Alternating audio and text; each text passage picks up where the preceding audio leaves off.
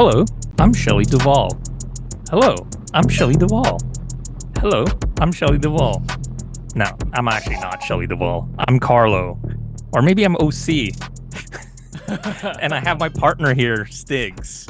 Oh, and we're back. I could be Stiggs. Yeah, I just gotta kind of talk a little like this or something. Yeah. How's it going, back. Steve? Oh, I'm great. I am great. Season talk. I feel like I started every episode with some season talk, and there's no doubt the summer's wrapping up. I feel like the summer of anger is coming to a close. Dog days, man. Yeah, we're getting there. Yeah, that's right. But I'm excited. You know, the winds are changing, but I'm excited for this app. I feel like I'm going to learn something in this app. Yeah, I feel like I will too. So yeah, we do have a guest today, and the way I wanted to introduce her was actually so it's been interesting. We've been getting a lot of followers recently. We were pushing closer to 100, but then it dropped because Twitter, or X as you like to call it, I guess did a purge. We have a lot of bot followers. Damn it. But we got Shout out to the bots. Yeah. We got one recent follower, and I was like, wait a minute, this is a real person. And it was somebody that I actually had like randomly liked one of her posts, you know how the algorithm just shows up. And then she followed us. And I thought she had like a very interesting profile, and her name is Cristina Politano. Welcome, Cristina. Thank you.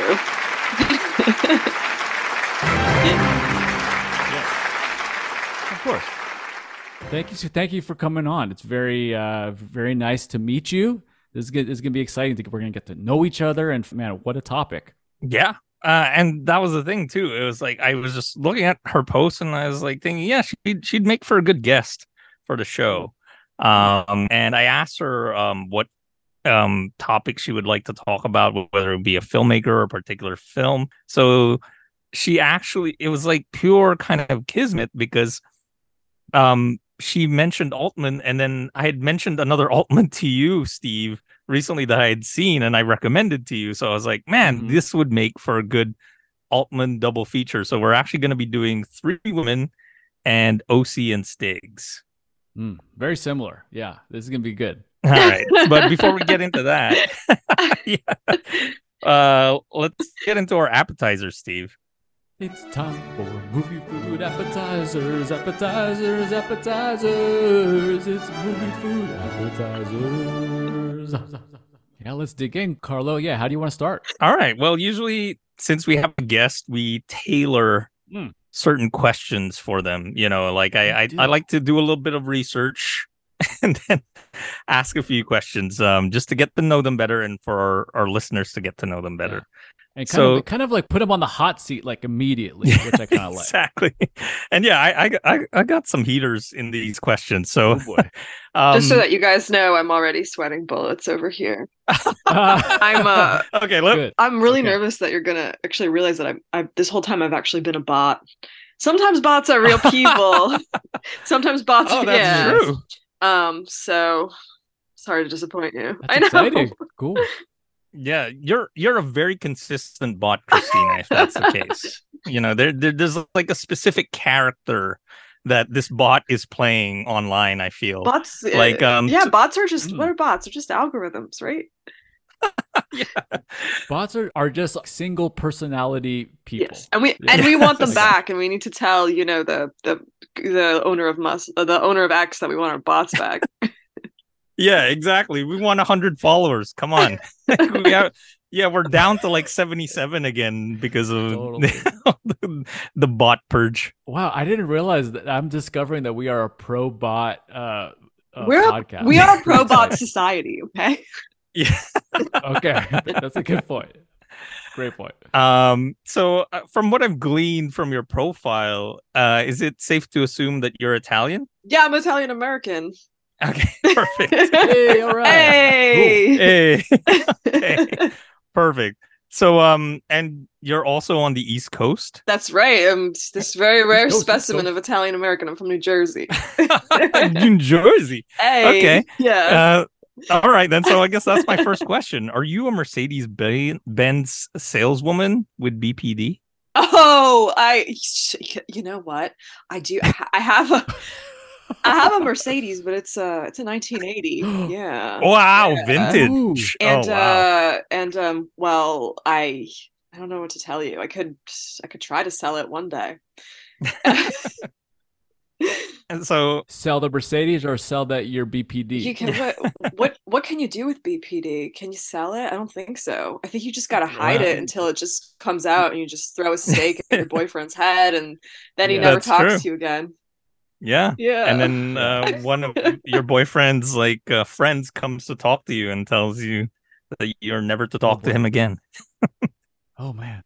So you're a serial killer. Yeah, You've murdered 7 relationships. Mm. exact. Wait, is this what Gloria what did Gloria really do wrong? I mean, stalking, I guess. I guess the Yeah. stalking and the yeah, Yeah. vandalizing the other girlfriend's tires. Yeah, and then hot and cold kind of thing, it's like, yeah, that kind of confused Tony a little bit. Mm. Yeah, and Tony did nothing wrong, so Yeah, obviously he's always, guilt free.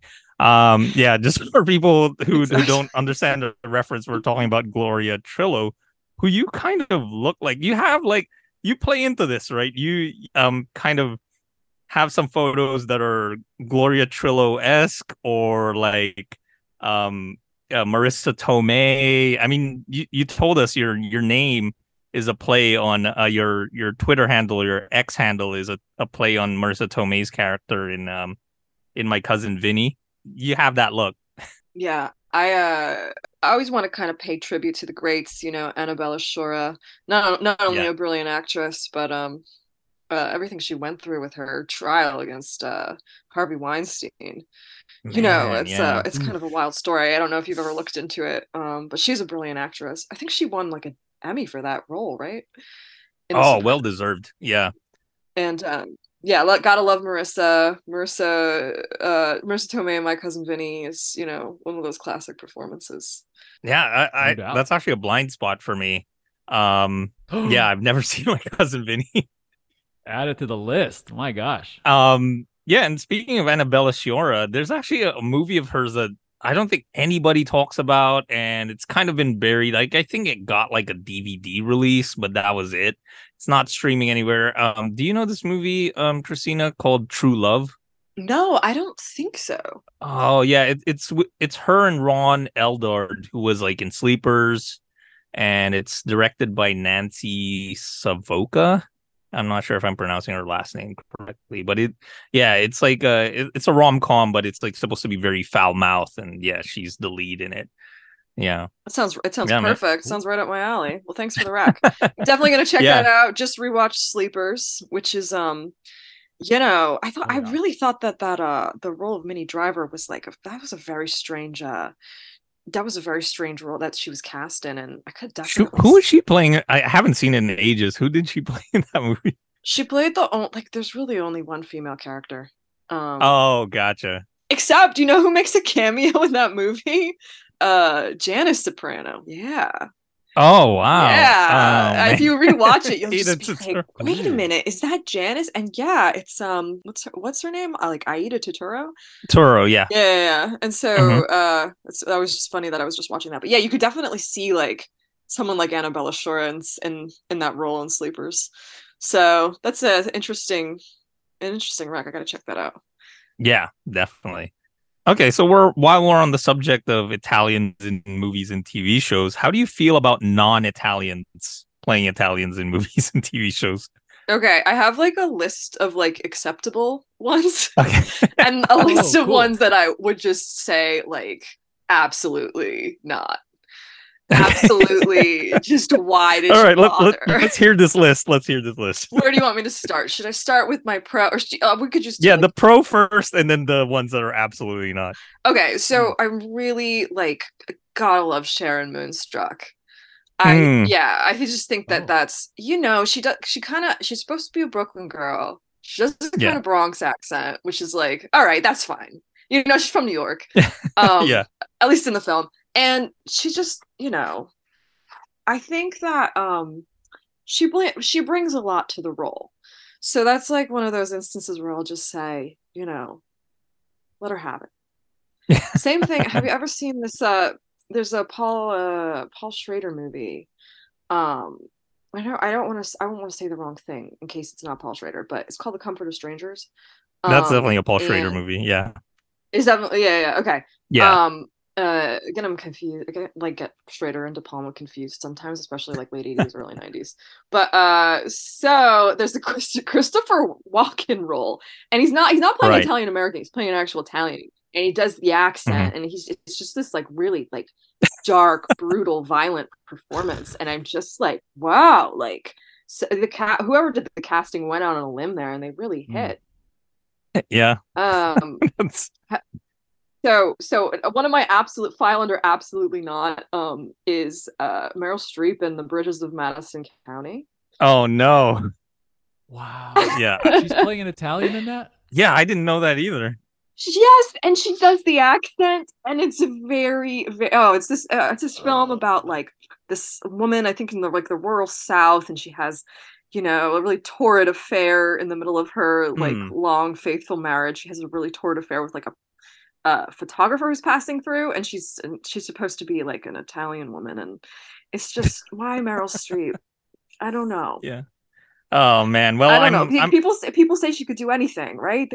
I'm actually a Meryl Streep skeptic. I'm not like that big on her as an actress. Like I think she's got some good roles, but like yeah, her being I guess like the gold standard of acting, I just see it. Like I think I've mentioned this in previous episodes where Yeah. it feels like her acting is very telegraphed. Like I mean, I my example is The Hours, like when she has that breakdown in the kitchen and I'm just like, yeah, this is acting. Like that's what it feels like. It's just acting. It doesn't. I don't believe it. It doesn't feel natural to me. And then yeah, the accents as well for me. I just yeah, it feels like to me it's like an actress playing a role Yes. rather than me like believing that she actually is that Yes. person. You know? Yes, she's very kind of like textbook, like Juilliard, like that kind of acting. And I think Hours is Yeah. all about Nicole Kidman for me. Yeah, yeah, that's true. Yeah, even with the aid of the nose. Um, yeah. So Meryl Streep is a big offender. Are there any more on that list? I'll just give you like the most bizarre one that I can think Okay. of. um, so Christopher Dennis in Breaking Away. Oh, another movie I haven't seen. That's another blind. This is a movie. Okay, so Christopher Dennis he's actually an Italian. His real name is like Chris Corelli. And Mm. he's like an Oh. Italian person in real life who's like LARPing as an American. And then this film is about like a down home. It's like about this like Midwestern American kid who wants to be Mm. an Italian. So there's just like so many layers to it that I just think are so bizarre. But I love the film, and yeah, I gotta recommend that really, really highly. I think it's wait, I got his name wrong. It's Dennis Christopher. I think it's not Christopher Dennis. It's Dennis Christopher, Okay. and then his real name is like Dennis Corelli, and then Dennis Quaid is in it, and a really, Yeah. really young Daniel Stern. Oh, nice. Yeah, I love Daniel Stern. It's a cycling movie, right? Yeah, yeah. It's about this kid who wants to be, he's like really emulates the Italian cyclists, and he like, he wants to become a cyclist, and so he Nice. he like adopts this Italian persona, and he renames his cat to Fellini, and he gets like his parents to like listen to opera, and Jeez. it's kind of a kind of a fun bizarre movie, and it has like one of those really great, like a lot of sporting movies will have like the really great and ending. It's full of tension and drama. Beautiful. You should check it out. So that's my spiel about people non-Italians playing Italian. Okay, well, can I just throw one more name at you and I want to hear your opinion on it? Absolutely. Victor Argo. Uh-huh. Does he ring any bells? No. Oh, okay. Well, he's usually a Scorsese regular. He was one of the apostles in Last Temptation of Christ. He's usually playing like Italian gangsters, but he's actually, I think, Puerto Rican. That's like same thing with like Scorsese using Harvey Oh, Keitel right. and like He's Mean not Streets for so Italian. long, where Yeah. it's like, wait a minute, like this guy's He's on a Polish well, Jew. Harvey, Yeah. I know, well he passes. Yeah. He can pass. Yeah. So I mean, if Scorsese's got confidence in someone, I'll generally give them a pass too. Perfect. Yeah. Same thing with Coppola. You know, we're supposed to believe James Caan's an Italian. We're supposed to Right. believe Andy Garcia's an Italian. It's Yeah, like, yeah. In all part right. 3. Yeah. Yeah. Yeah, and it's funny because this topic has kind of come up recently because of people actually thought well, Bottoms came out with Rachel Sennett, and a lot of people thought that Rachel Sennett was Jewish, but she's actually Italian, Catholic Italian. And people were saying, well, no, like that's fine, like Jewish people playing Italians and vice versa, like that's actually an okay thing. Yeah. Huh. So it's just interesting that came up. Yeah, I heard about that. Yeah, you I just did? think it's funny. That's why like my absolutely not would be like someone like Meryl Streep, where it's like it's pretty straightforward that she's neither Jewish nor Italian nor like any kind of Mediterranean person, right? It's like, but Right. I totally out of left field. So Yeah. All right. Okay. So, my next question is pretty basic. It's do you like yellow and purple? yeah, oh, the combination of the colors. It can be either or. It's actually a foreshadowing for our movie later. It comes up later on. That's Uh why. Yeah. oh, yes, I do. Okay. Yeah, I do Oh, like there you yellow go. and purple. All Yeah. right. Okay. So my next question is gonna be, what was the most recent first time watch that you saw that was like 5 stars for you? Oh, that's such a great question. Hmm. Ever since we started, ever since Carlo kind of like approached me about this podcast, I've just been really going on a huge Altman kick, right? Nice. Because Ooh. Carlo introduced me to OC and Stiggs, and I was just like, I felt like I had a pretty solid grasp on Altman up till that point, and then when I watched that, I was like, oh my god, like I don't know really anything past Mhm. you know whatever it is, 1979. And so I started watching some of his more recent stuff, Oh, and by cool. that I mean like the films that he made in the 90s. Nice. So I rewatched like Player and Gosford Yeah. Park, and then I went sort of back into the catalog, and there were some from really really major films that I'd missed, and I missed The Long Goodbye, which I watched or rewatched, and I was just blown away by the Elliot Wow. Gould performance in that Yeah, movie. he had his birthday Yeah. recently too. Happy birthday, Elliot Gould. Happy birthday, Elliot Gould. I was so happy when I found out that he was still alive. I was like, Yeah. oh, thank God, we still have Elliot Gould. Yeah. I mean, what a brilliant film. Yeah. I mean, we might be getting a little ahead of ourselves, but yeah, that's definitely one of my top Altmans is Long Goodbye. I definitely want to hear you talk about that. I mean, Yeah. if I had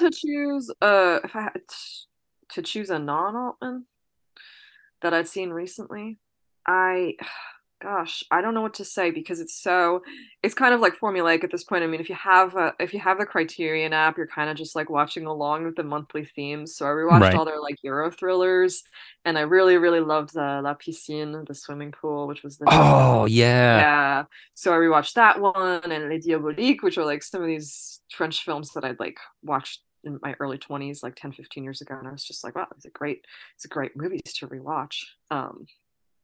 So that's, to kind of just move away from Altman for a minute. Right. Yeah, this is a weird thing too with La Piscine. Is it in French or in English? Like the version that they have on Criterion. I'm just curious. Um, I'm pretty sure it's in French. Okay. Yeah, because the Yeah, version I've seen, it has a French part at the beginning, and then ends up being in English for some reason. I don't know why. Yeah, I think that's the copy that's I like on I couldn't Max. imagine why. Yeah, it's weird how like Max and So Criterion interesting. share titles. Yeah, but then yeah, they have some alternate versions of the movies too. Yeah, you know what? The reason I know that I definitely watched it in French is because it's always interesting to watch Jane Birkin speak French. She's kind of like Mm, this quintessential French actress, like from, the 60s and 70s, and, the partner of Serge Gainsbourg, who's like the cool French guy, and it's she really never really got. I feel like she never really got a feel for the language, you know. That was So she's funny. speaking it with like a very very. I should just I guess I should disclose that I'm a French teacher.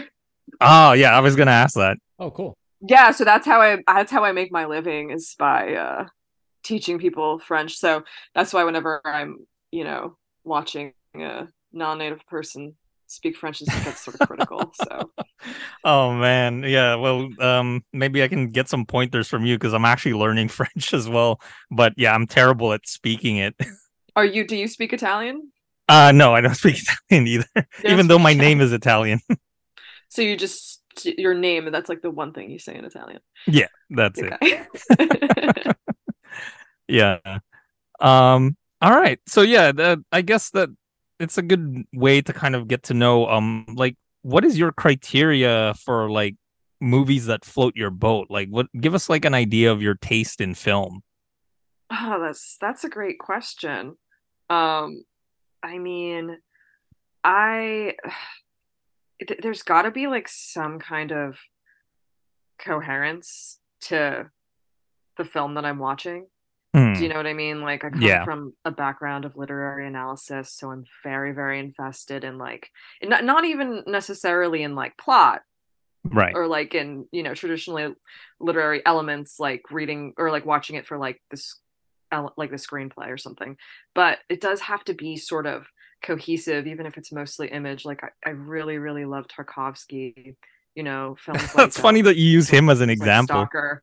Yeah, because yeah, it's visually cohesive. Yes. Yes. So that's what I mean. Like, even if Hmm. it isn't necessarily, I can't, I get, the reason I to like turn a lot of movies off is just because they'll be so, disjointed.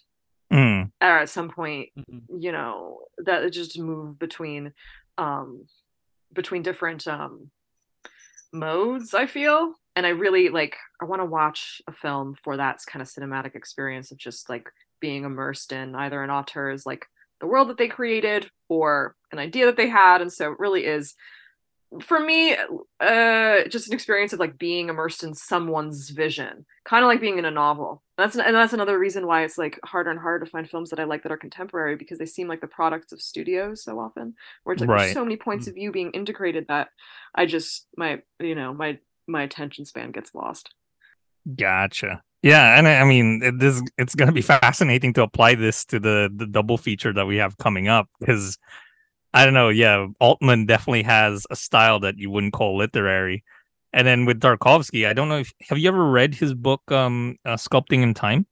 No, I haven't. Oh, it's brilliant. It's one of like the greatest like directors on cinema books. Like it's up there with like Notes on Cinematography by Bresson and um Scorsese on Scorsese. I would even say like these are like my top like film books by film directors.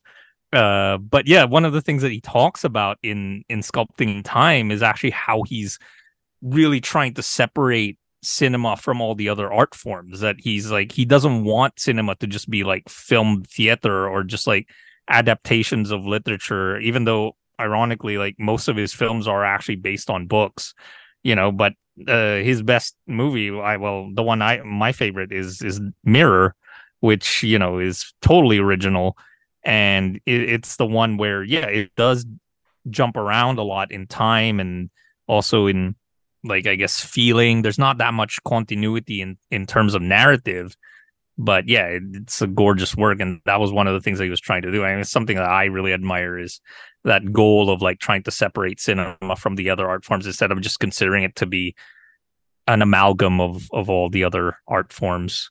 Yeah, absolutely. And Altman also makes some points about that just in terms of like it being an immersive experience where, you're not reading a book where you can just sort of put it down and come back to it. If you're a filmmaker, you have to like sort of gain your audience's trust for those, whatever it is, 2 hours or 2.5 hours, Right. and sort of, you know, like orchestrate an experience.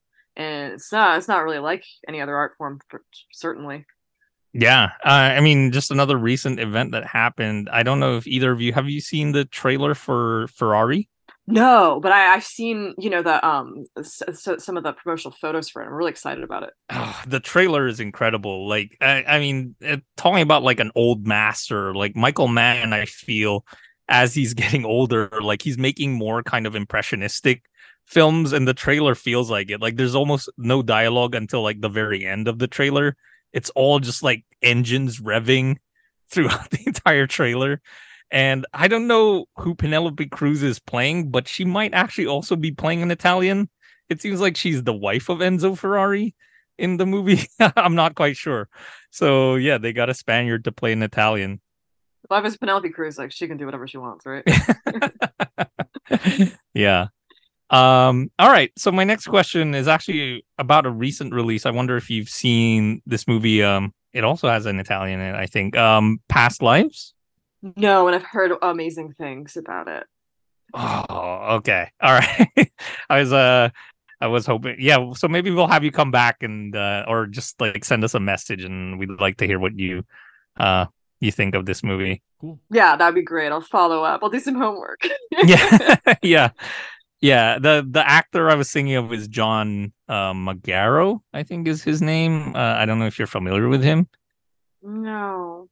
Yeah, he had one of the worst performances I've seen like in recent years.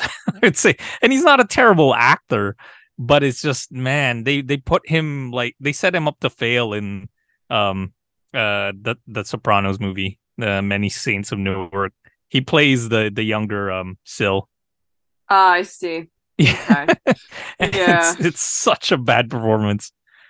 Yeah, that was when I didn't catch many Saints of Newark. Everybody Nah, around me was really everybody just panned it. So nah, yeah, you're good. You're not missing out on anything. I'll get around to it. I have to. You know what I mean? It's like I have to watch it It's eventually. I just More homework. Dang. more homework.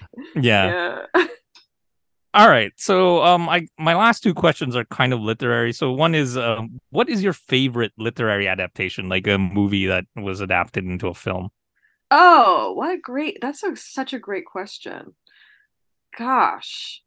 I really want to say the first thing that comes to mind is going to be Francis Ford Coppola's Dracula.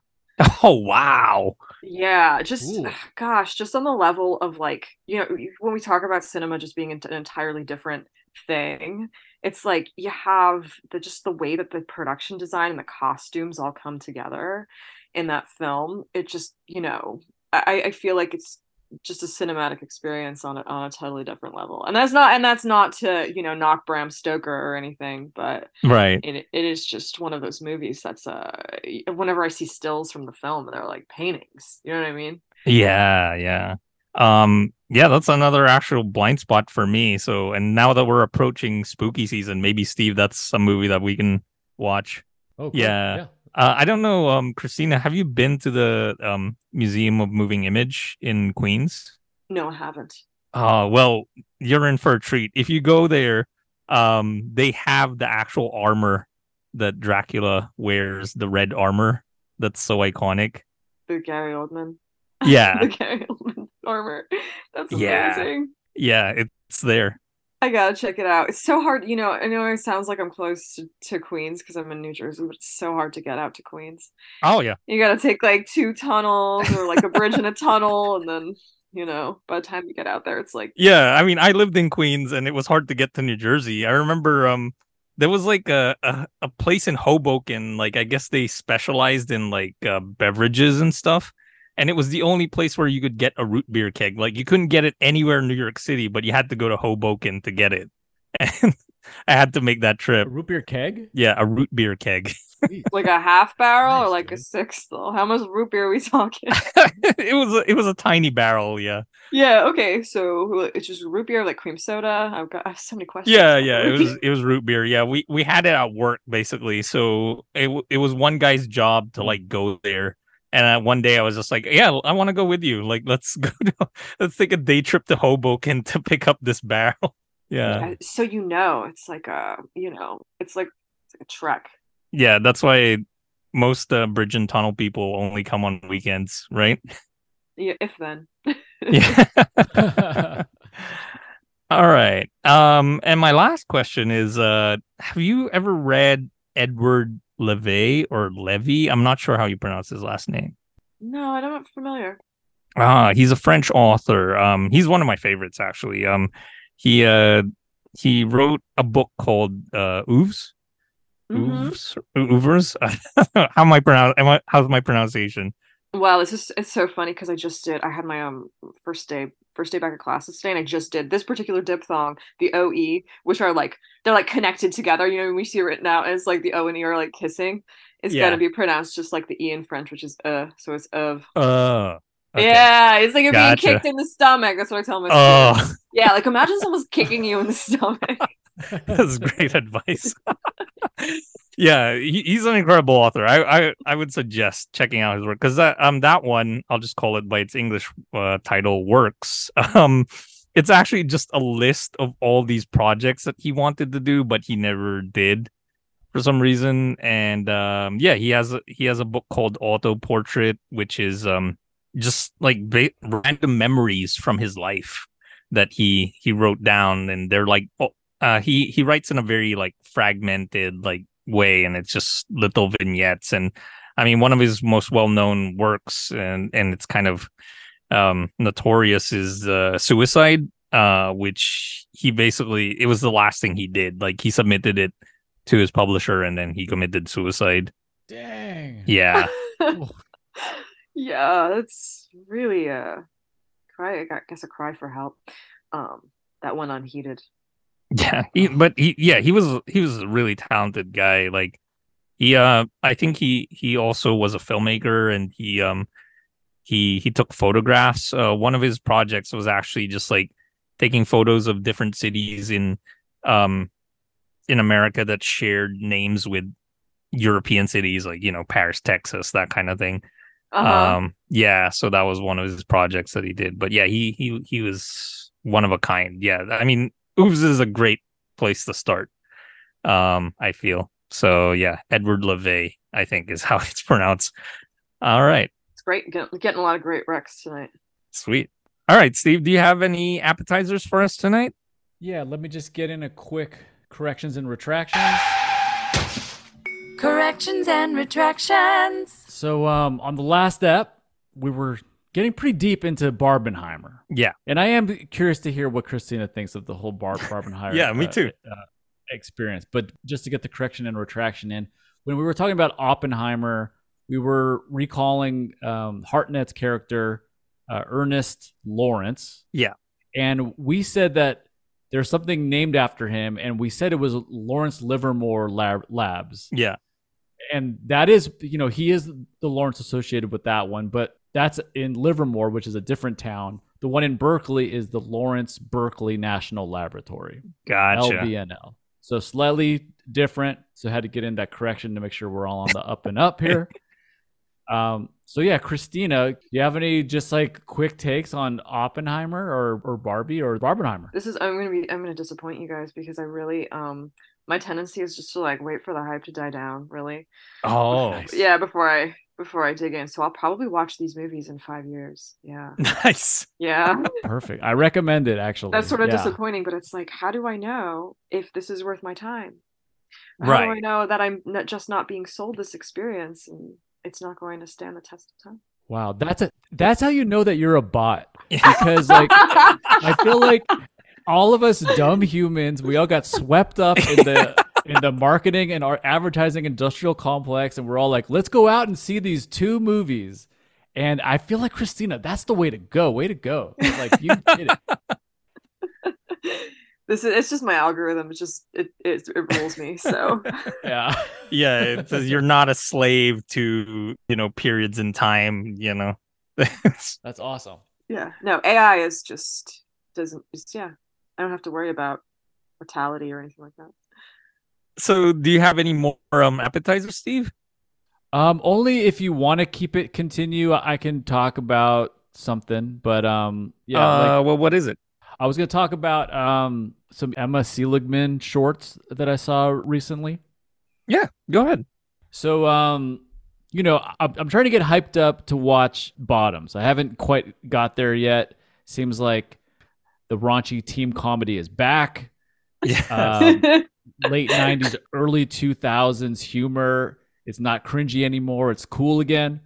So and Bottom seems like it's kind of trying to nail that. And so I'm excited. And so to prep, I saw one of our friends of the pod and past guest, I think it was Kay.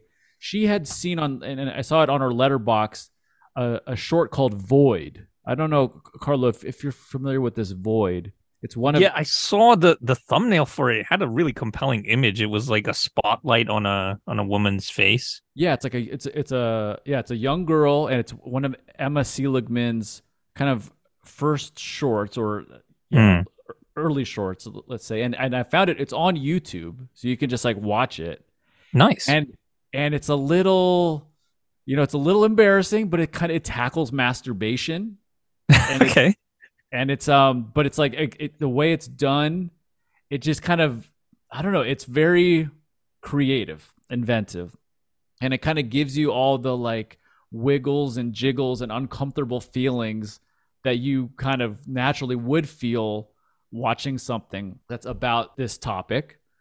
But it's done really well, I thought. And so very talented filmmaker, no doubt. And of course, she later worked with Rachel Sennett and Shiva Baby. Yeah, which you're a big fan of. Oh yeah. Yeah, and I actually saw the short for it also on YouTube, but I think it got taken down. So I don't know if the short's still available, but obviously the movie's great, and yeah, so I'm excited for Bottoms. Yeah, it's on my list. I mean, it just got a wide release, so yeah, I'll probably watch it this Labor Day weekend. Cool. Awesome. All right. Well, I have one kind of outlier, and then I'm going to get into Carlos Cannon. So this one outlier is actually like one of the most pleasant surprises I've had in a movie theater this year, which is Teenage Mutant Ninja Turtles Mutant Mayhem. What? Yeah, it's fantastic, man. I really loved it. Cool. Yeah, okay. I was just I wasn't expecting much. The trailers did not sell me on the movie. But I grew up with Teenage Mutant Ninja Turtles. I've always been a fan of that franchise. I even read the comic books, but sure. The past few movies have been terrible. It's just been really bad.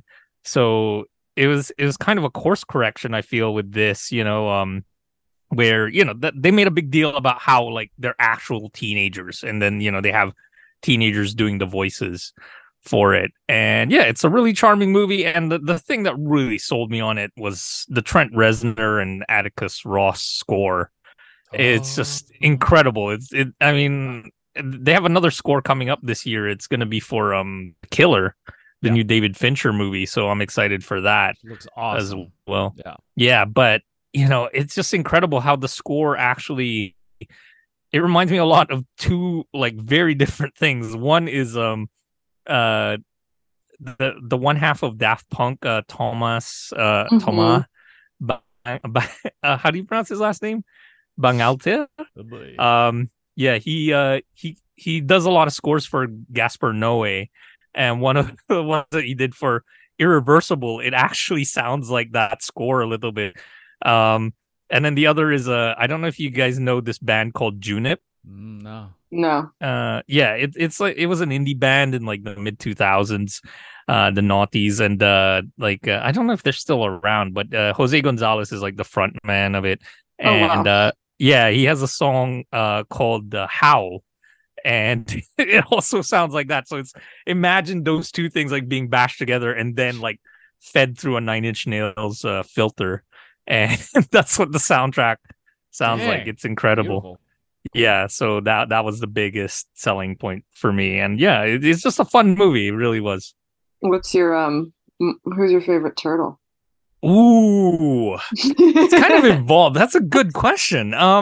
It's evolved. Yeah. When I was a kid, I was always the Raphael guy.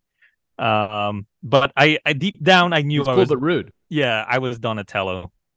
And I've come to terms with that. Yeah, that I'm the Donatello of the Ninja Turtles. How about you guys? I just noticed that you didn't ask me how I feel about turtles playing Italians. Oh yeah, how do you feel about that? And pizza? I feel great about it. It's Yeah, when I because I grew up with the Ninja Turtles and I always had to, when you were playing with your friends or whatever, I always had to be April because there weren't of any girl course. turtles. Yeah. Yeah, But I think I really liked Leonardo because I liked Blue and yeah. I thought I really respected his sword, his weapon. Oh yeah, he has the best weapon. I mean, bar none. I feel Oh, for sure. what about the nunchucks? Yeah, I was gonna say either that or the nunchucks. It's Yeah, not the trident, and it's not the the stick. side blades, the poor side blades. Yeah, yeah, I feel like Raphael's real weapon was his humor. You know what I His mean? yeah, his attitude. right. Yeah, and his attitude. Yeah, that's really what more I Yeah. admired. And yeah, it's just so strange because the first Teenage Mutant Ninja Turtles movie. I think I mentioned this to you, Steve, before that. When I saw it, I actually saw it in a movie theater that was like next to an open sewer. So yeah, What? it was Was that crazy. in Yeah. Queens? Was that Oh when no, you were I wish it was. No, it was in the Philippines. Oh, There's actually a place called Delta, and it's an open sewer. Like it's like it's a major intersection in Manila, and there's an open sewer there. And the other weird thing too is there's also a Pizza Hut there. So there's a oh, movie theater and a pizza. I mean, I'm sure they're not there anymore, but like when I was a kid, that was a thing. So we went to grab pizza after next to an open sewer after oh seeing the first man, Ninja Turtles.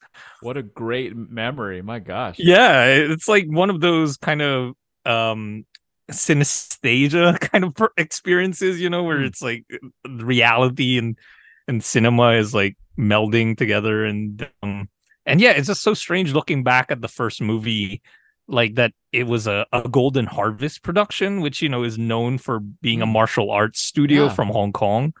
Um, so yeah, and then obviously Jim Henson's work is incredible. I think that was the last thing he worked on before he passed too. So really? yeah, was just Turtles Wow. movie.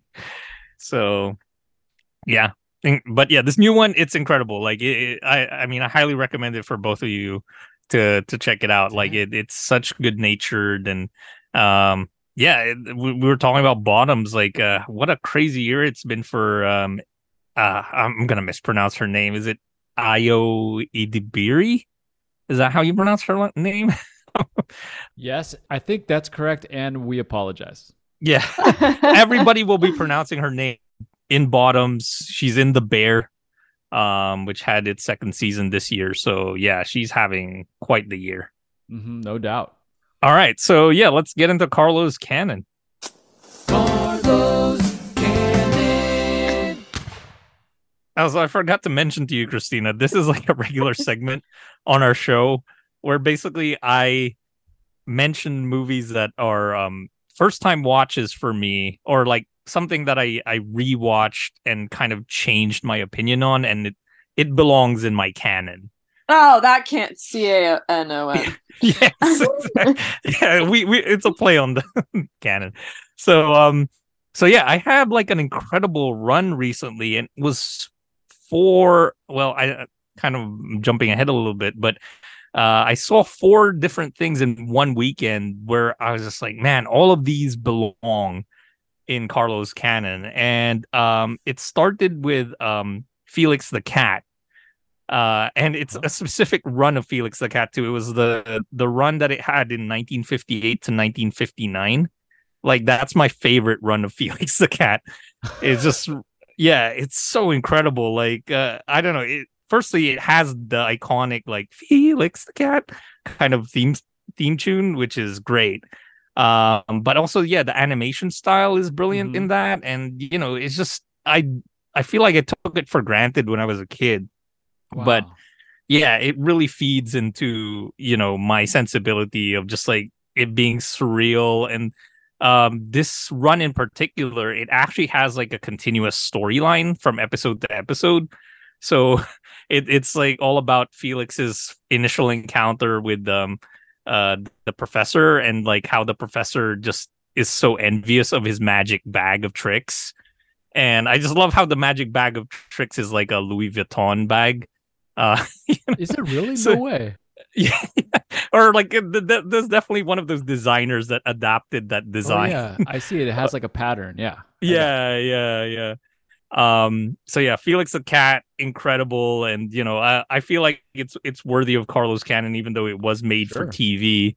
I mean, it started in cinema. Actually, it's crazy how Felix the Cat like traces back to silent cinema. Like Mhm. the first Felix the Cat cartoons were silent, and it was a comic strip before that.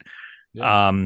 But yeah, it's had some crazy runs and reboots over the years. Like a lot of people hate the Felix the Cat, the movie that came out in the late '80s, and I'm curious to visit that one, Yeah. because the hate seems like legit about it's like how surreal it is. Oh yeah.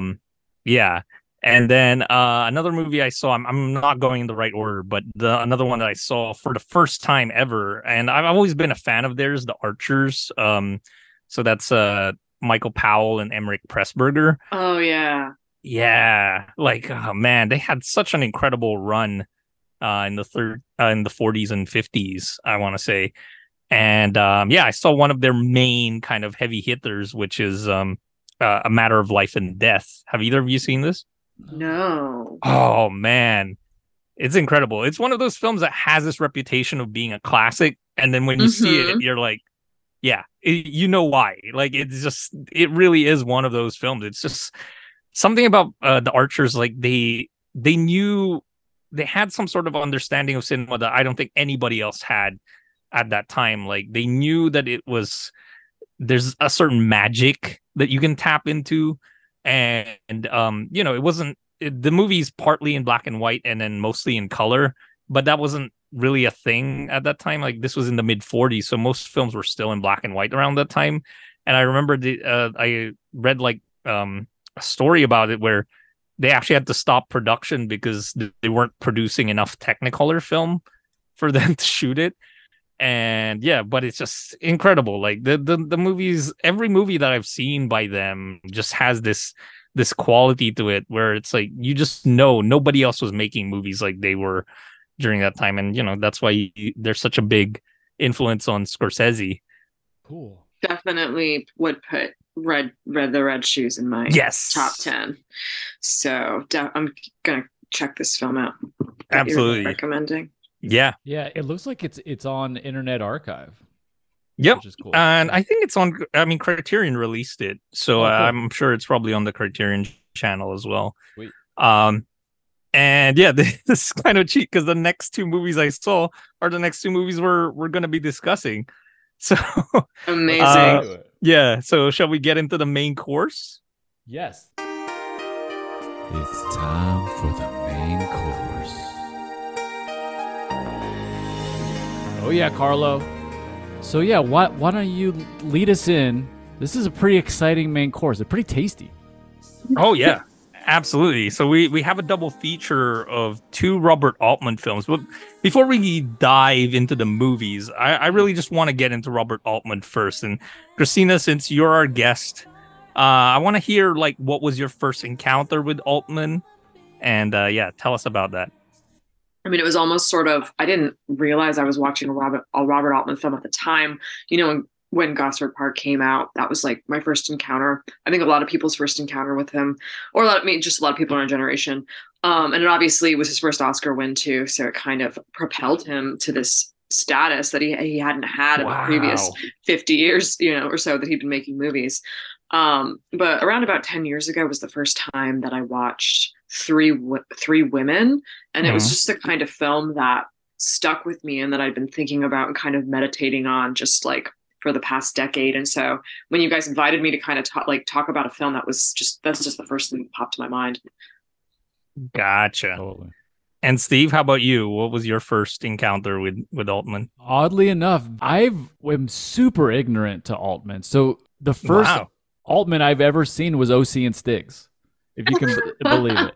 So I'm coming in clear mind, clean slate, and kind of discovering all of his his stylings, what he's known for as we kind of go through these. Like, I've now seen three. I've only seen three Altmans. I've seen O.C. and Stiggs, Three Women, and the Player, in that order. Wow. Okay. Yeah. Awesome. And so, yeah, I'm going to learn a lot about Altman in this ep, and we're going to discover all the little patterns and whatnot together. This is great. Yeah. Awesome. Yeah. And I just want to say with me, like I also when I first saw my first Altman, I did not know it was by Robert Altman. The first movie I saw of his was Popeye.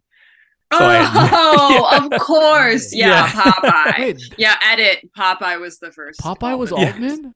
Yes, it Yeah. was with Robin Okay. Williams and Shelley Duvall. All right. Okay.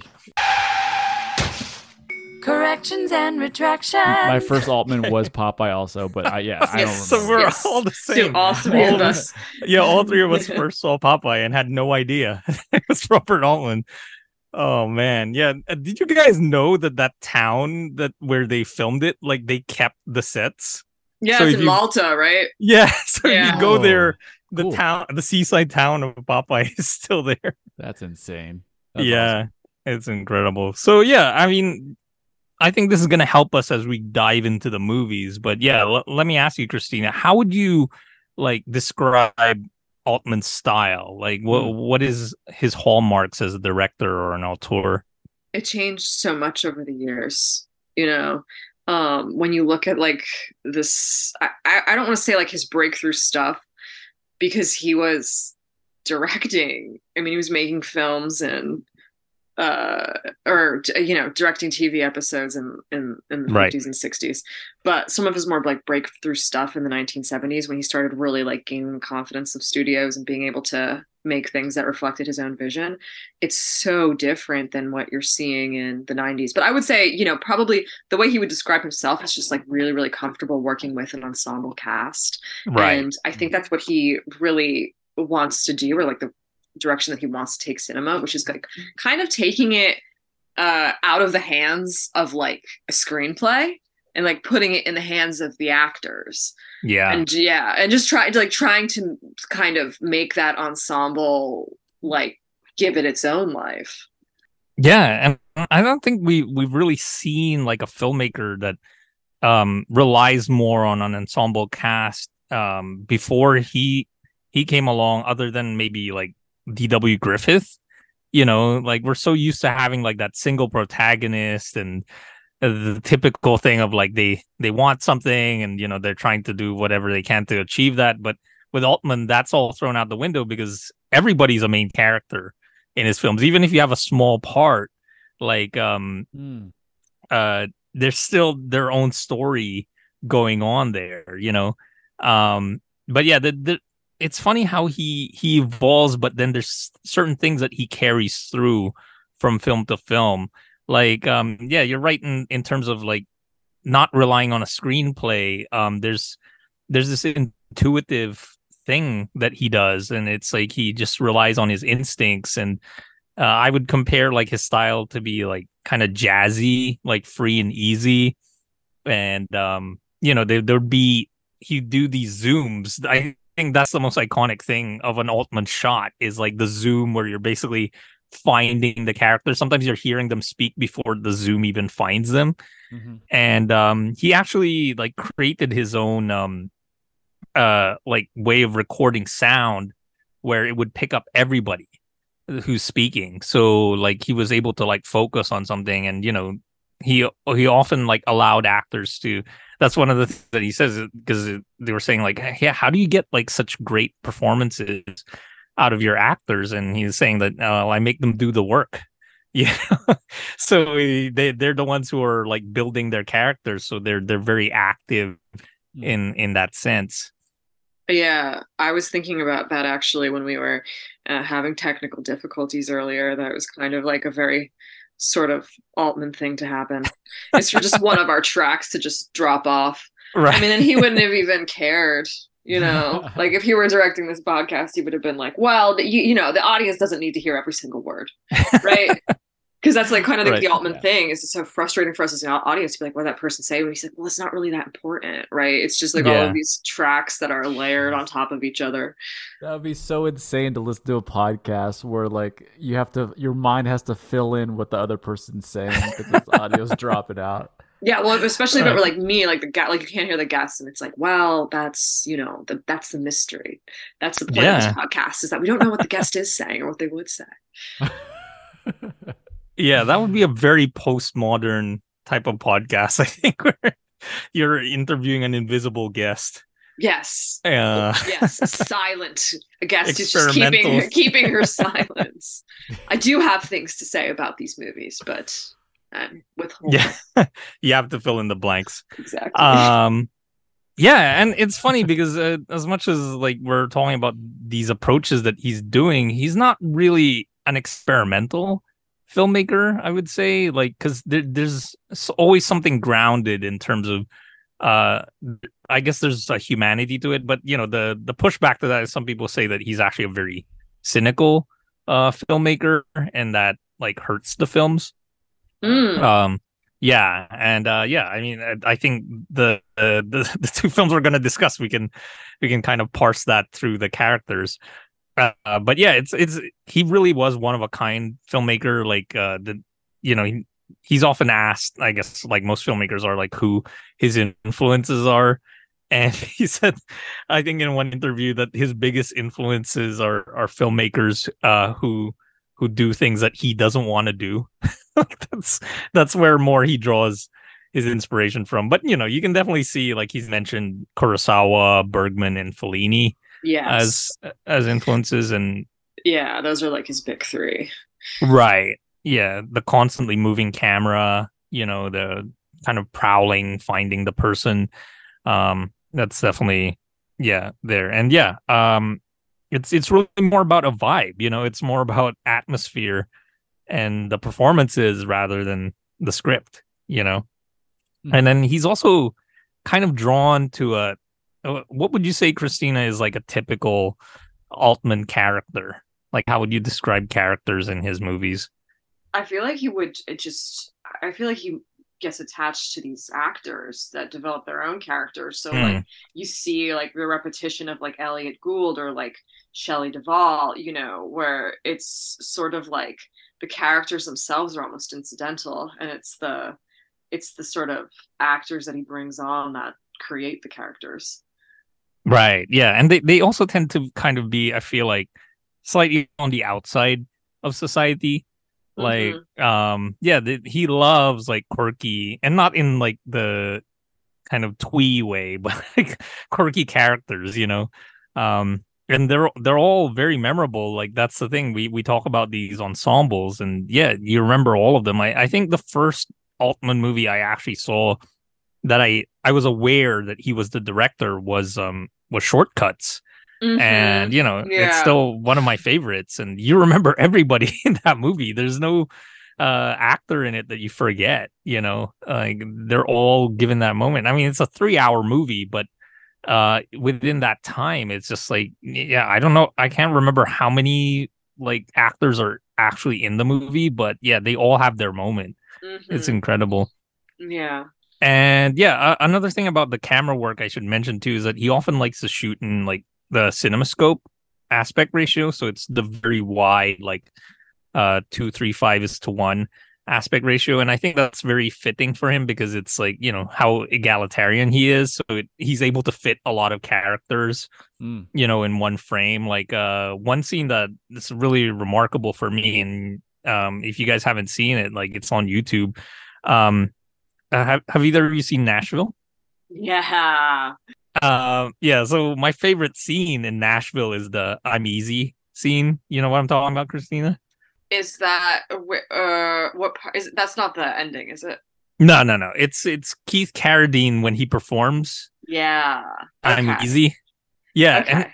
it's so hard to find that version, by the way, of "I'm Easy" where he's just playing acoustically, like because it became a hit song for him. Like Keith Carradine is also another Altman player. You know, he basically, Mm-hmm. you know, was a frequent collaborator and became a star through Altman films. But yeah, it launched his music career. It was just like such a big hit.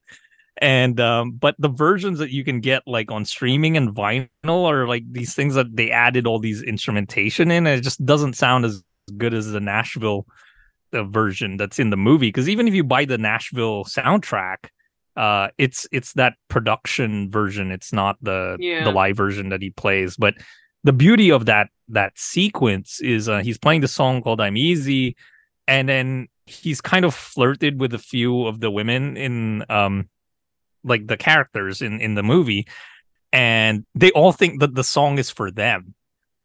And just the way the camera moves around and like it's zooming in on like Geraldine Chaplin or Shelley Duvall and they all or Lily Tomlin, like they all think that the song is about them.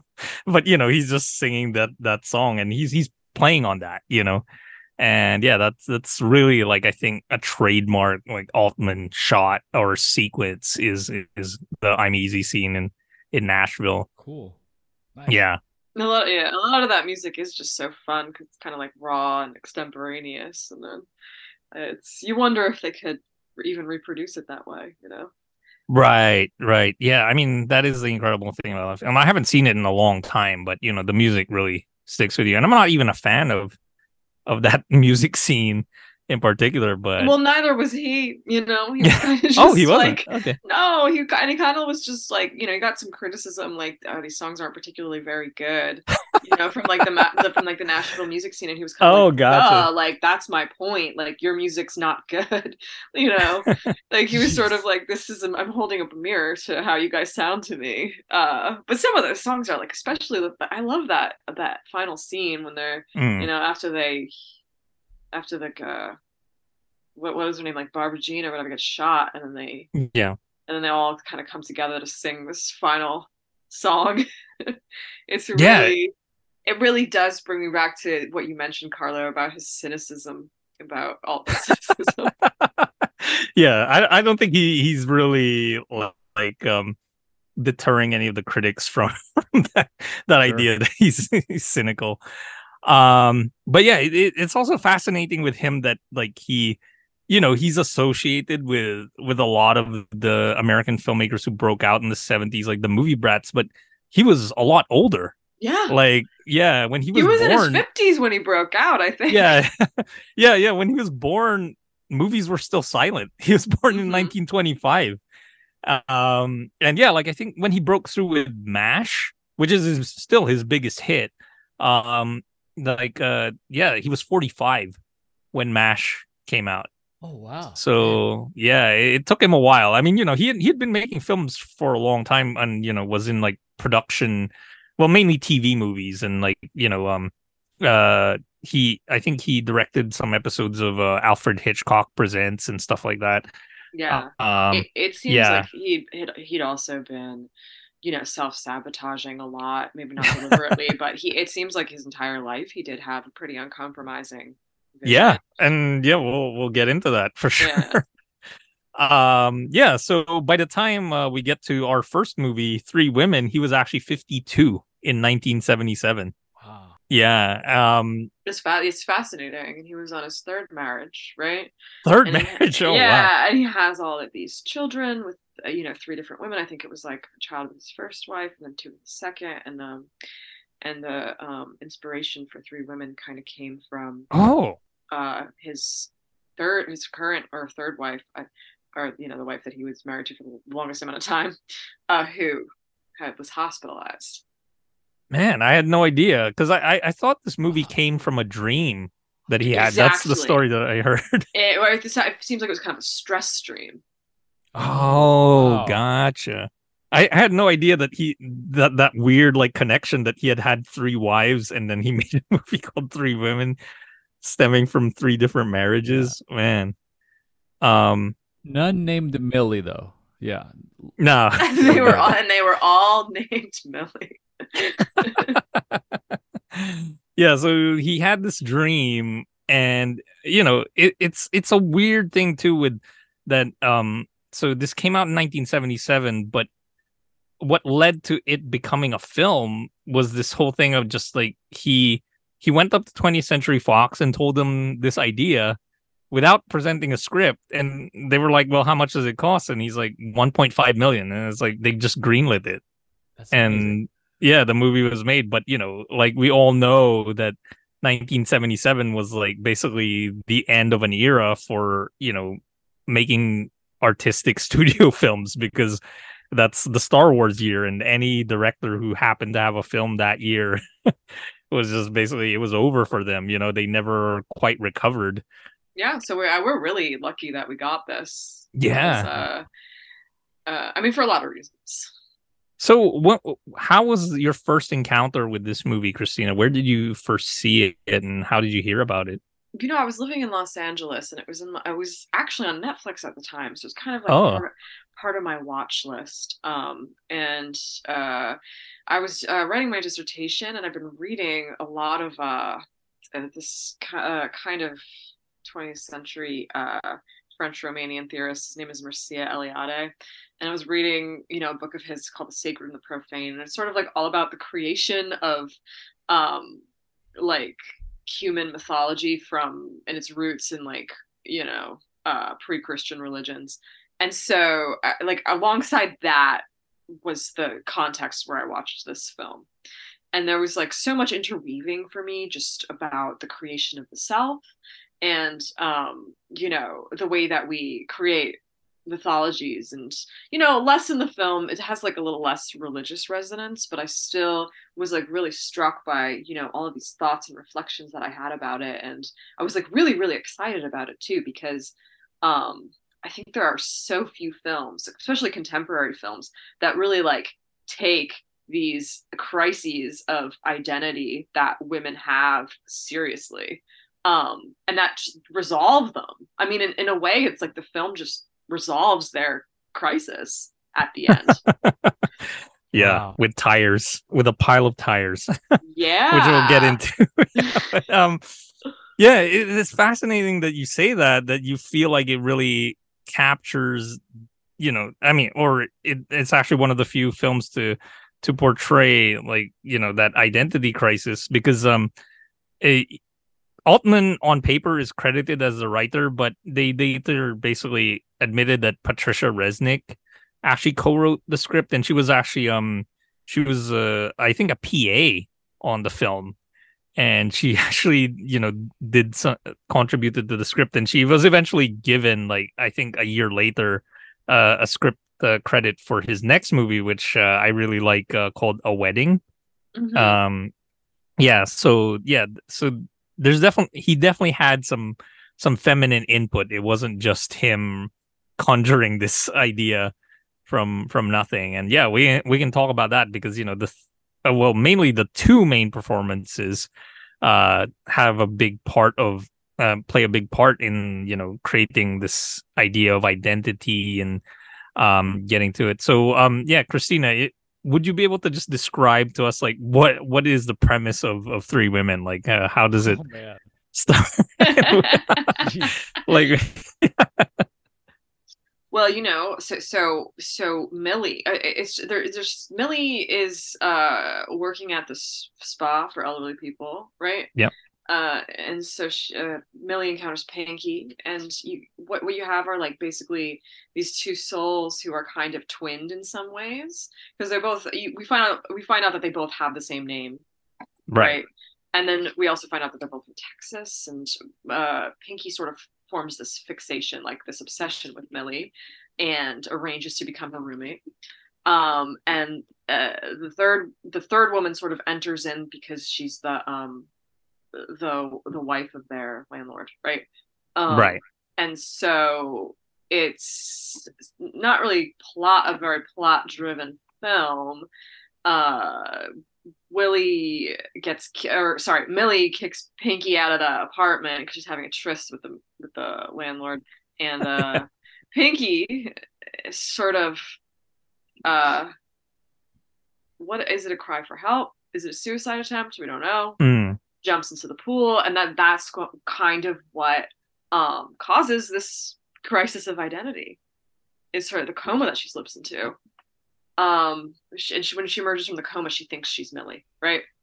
Yeah, And the Willie character is really fascinating, and yeah. I don't know if you want to get too much now into this kind of figure that she represents as like a kind of creator, right? Yeah, I mean, she's actually the first woman we see in the movie. She's painting the mural, right, and the spa. Mm-hmm. Yeah. So, but yeah, it's fascinating that it's three women, but we mainly focus on these two. But Janice Rule, who plays the third woman, Willie, and yeah, the rhyme of the names of Willie, Millie, and Pinky, is interesting. Um, yeah, she definitely. It's one of those weird things where she doesn't really say much. Her presence is more peripheral, but like it carries weight. Absolutely. And what I learned recently or just read is that there were entire monologues written for her that Oh, Altman cut. Yeah, which I would love to see those and love to hear those because right. apparently Janice Rule was a really well established, I think, stage actress from New York. Hmm. And so because the film was really heavily indebted to Bergman's persona, right? Yeah, I think he wanted to kind of mirror in that way I think it's Liv Ullman's character who's just adopts silence. yeah, And so you kind of have Willie as like this very kind of silent figure, right? yeah. And yeah, it's just fascinating how you don't really make the connection between the three of them until like much later on in the movie. Like you're mainly focused on the Pinky and Millie relationship, and just like how Pinky is at the beginning she's kind of like a kid. She's very playful, and I love this early scene where she encounters that blonde girl at lunch, and then she sees another blonde girl in the locker room, and they look alike. And then she says, "Hey, I'm Pinky. Do you remember me from lunch?" And then the blonde girl just walks away and says, "That wasn't me." Yeah. Yeah. And then you find out that they're actually twins. And yeah, there's a fascinating story with that. And I guess that's how Altman works, that he actually just encountered these two twins and decided to cast them, even though they had never been in a movie before. You know, Oh, yeah. okay. And That's exactly how he discovered Shelley Duvall, right? oh, So he just found her at a party and he cast her in Brewster McCloud. yeah. I mean, she wasn't an actress. She was just a really interesting looking person. Yeah, and continues to be. And just yeah, her Millie is like an incredible creation, because it's she apparently wrote Yes. all of the diary entries. Right. Oh, cool. Yeah, Nice. yeah, that diary is actually Shelley Duvall's diary. Um, and yeah, I think he even allowed her to pick the colors, and hence that question earlier of yellow and purple, because she asked that to Pinky. Do you like yellow and purple? Oh, That's cute. yeah. The apartment. Yeah, yeah. Which I'm sure, yeah, that's where a lot of the production budget went in, because I mean, Steve's from LA.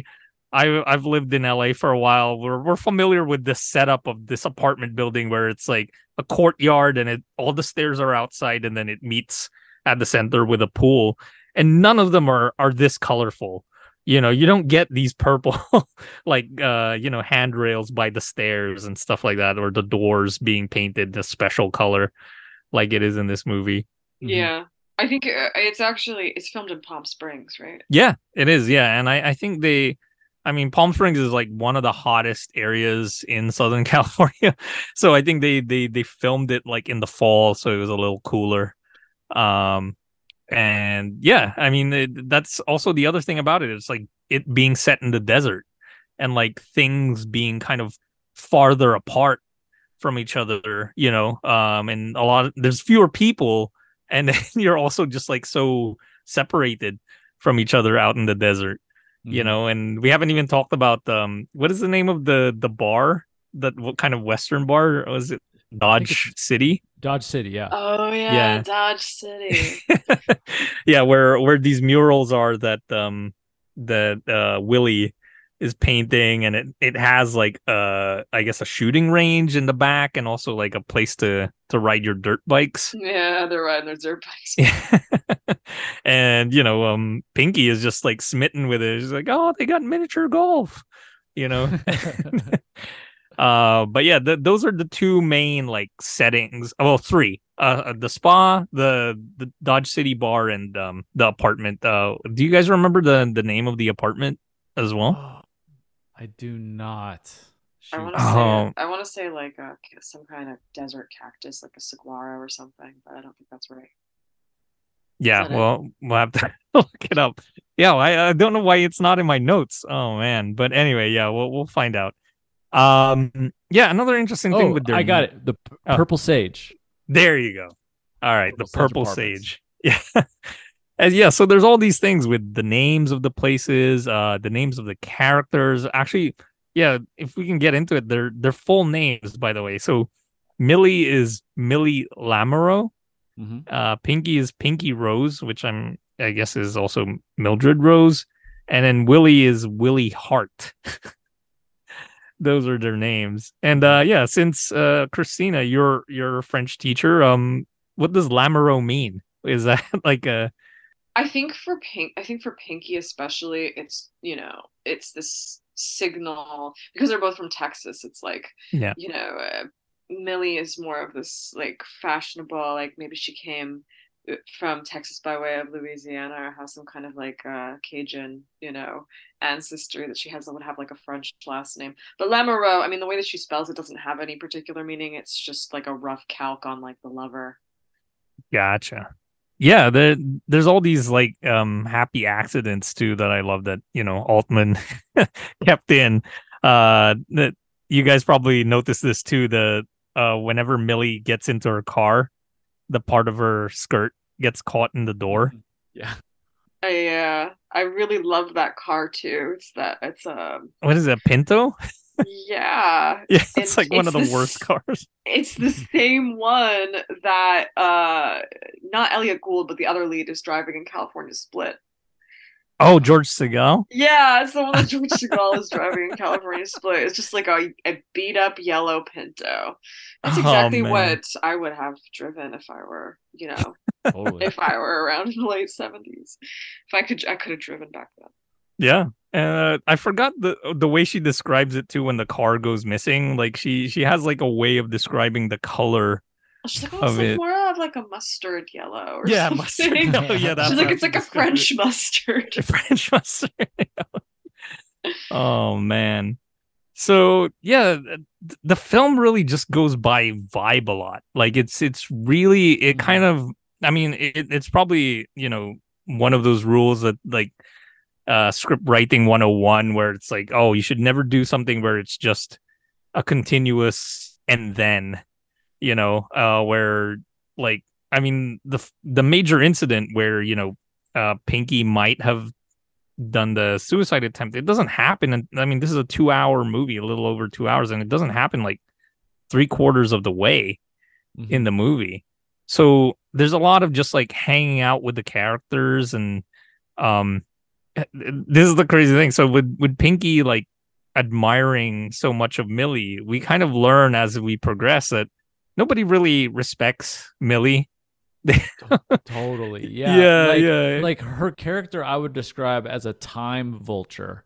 Like she's just talking, talking Right. and talking. And it's funny because when I was watching it, whenever I'm watching things that are set, at a time that I wasn't around, so in 77, I don't have a good reference of what it was actually like to be there.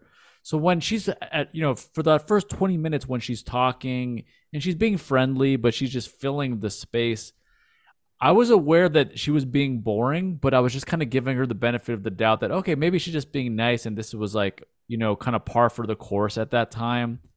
And it wasn't really until you get some of that good Altman overlapping dialogue in like the apartment complex where you get a lot of the guys in the apartment kind of under their breath and in the background, calling her modern Millie, or hey Tom, you better you better make sure you have a cough.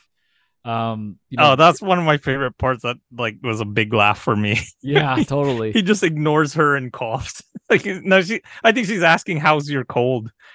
He just coughs and walks away. And so it wasn't until kind of getting some of that overlapping dialogue that it really locked into me. Oh no, she's supposed to be kind of this annoying time vulture-y, just rambling character, and that's how she's even viewed then. Like it's not just me looking at it from a modern lens. Well, I think that there's an aspect of it too that's just like totally implausible though, because it's like, it's like anyone will tolerate it. At the end of the day, Shelley Duvall is a beautiful woman, right? So anyone would Sure. tolerate that kind of like boringness from her.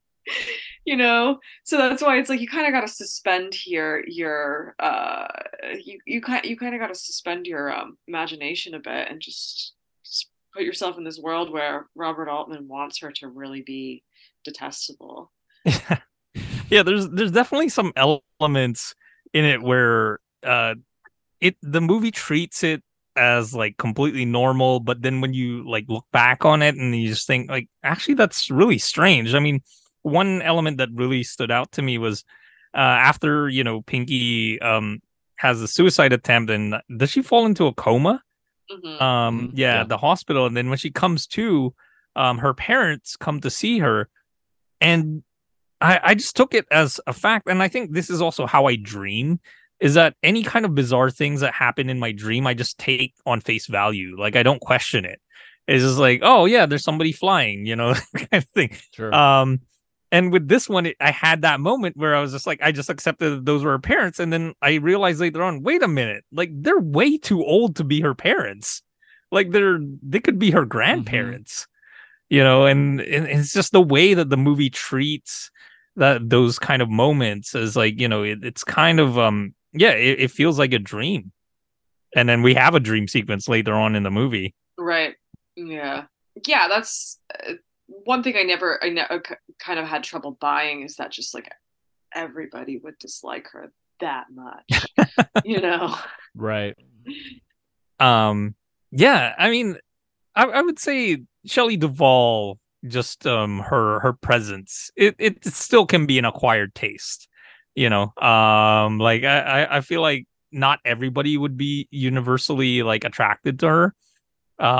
But yeah, it's just like it seemed like everybody didn't like her in the movie. Like it was just, she and yeah, I don't know what Altman's intention was with that, like just to make Shelley Duvall unattractive to everybody. Yeah, she's a lot like Pinky. I think she's just lost, and Mm. she has to sort of deny to herself or cover up Mm. being lost with like all of these little. She has the women's magazines she's getting all of her recipes from, and she has the impression that she's dating. She's like, oh, me and Tom we'll just go out on a date once he's over his cough, right? Yeah. Which he never gets over the cough. Right. And then she's really wants to get together, socialize with her former roommate, and kind of like blows her off. They're supposed to have a dinner party, so you really just get the sense that she's kind of like battling uphill against her own loneliness and isolation. Yeah. I mean, another telling thing is that she doesn't have lunch with the people who work at the spa. Like she goes across the street to the hospital, and that's actually where a lot of the people who live in the Purple Sage work. And yeah, that's where she ends up having lunch. And yeah, you also get more of that, like just people kind of not really listening to her, kind of Yeah. ignoring her. God, it's um, sad. Like yeah. I think that's the main thing is like she's a great actress and she's awesome at having that subtle hint of sadness Mm. that just like kind of reeks. And like I feel like that's what is being told in those scenes was it's just that even though she's presenting cheery and talkative and friendly, the other characters can sense the depression and the sadness, and maybe that's what's like so off putting. Right. Yeah, there's that desperation too, which is why she ends up bringing home the landlord. Yeah. Like I think, isn't there a phrase? Yeah, that desperation is a stinky cologne, and it Oh rings man. true here. Yeah, and then sorry, kind of jump on what Christina was saying there, but just ultimately the only person she's dating is married, and that's really sad. Right. Yeah, because he's just kind of the second option. And yeah, you feel like all these things, even though she's not really acknowledging it, like she tries to present that face that everything's cool and all that, and that she's sure of herself. I feel like yeah, it eventually explodes, and that's when she takes it out on Pinky and starts blaming her for everything. And I mean, it's a weird roommate situation to begin with that they share the same bed.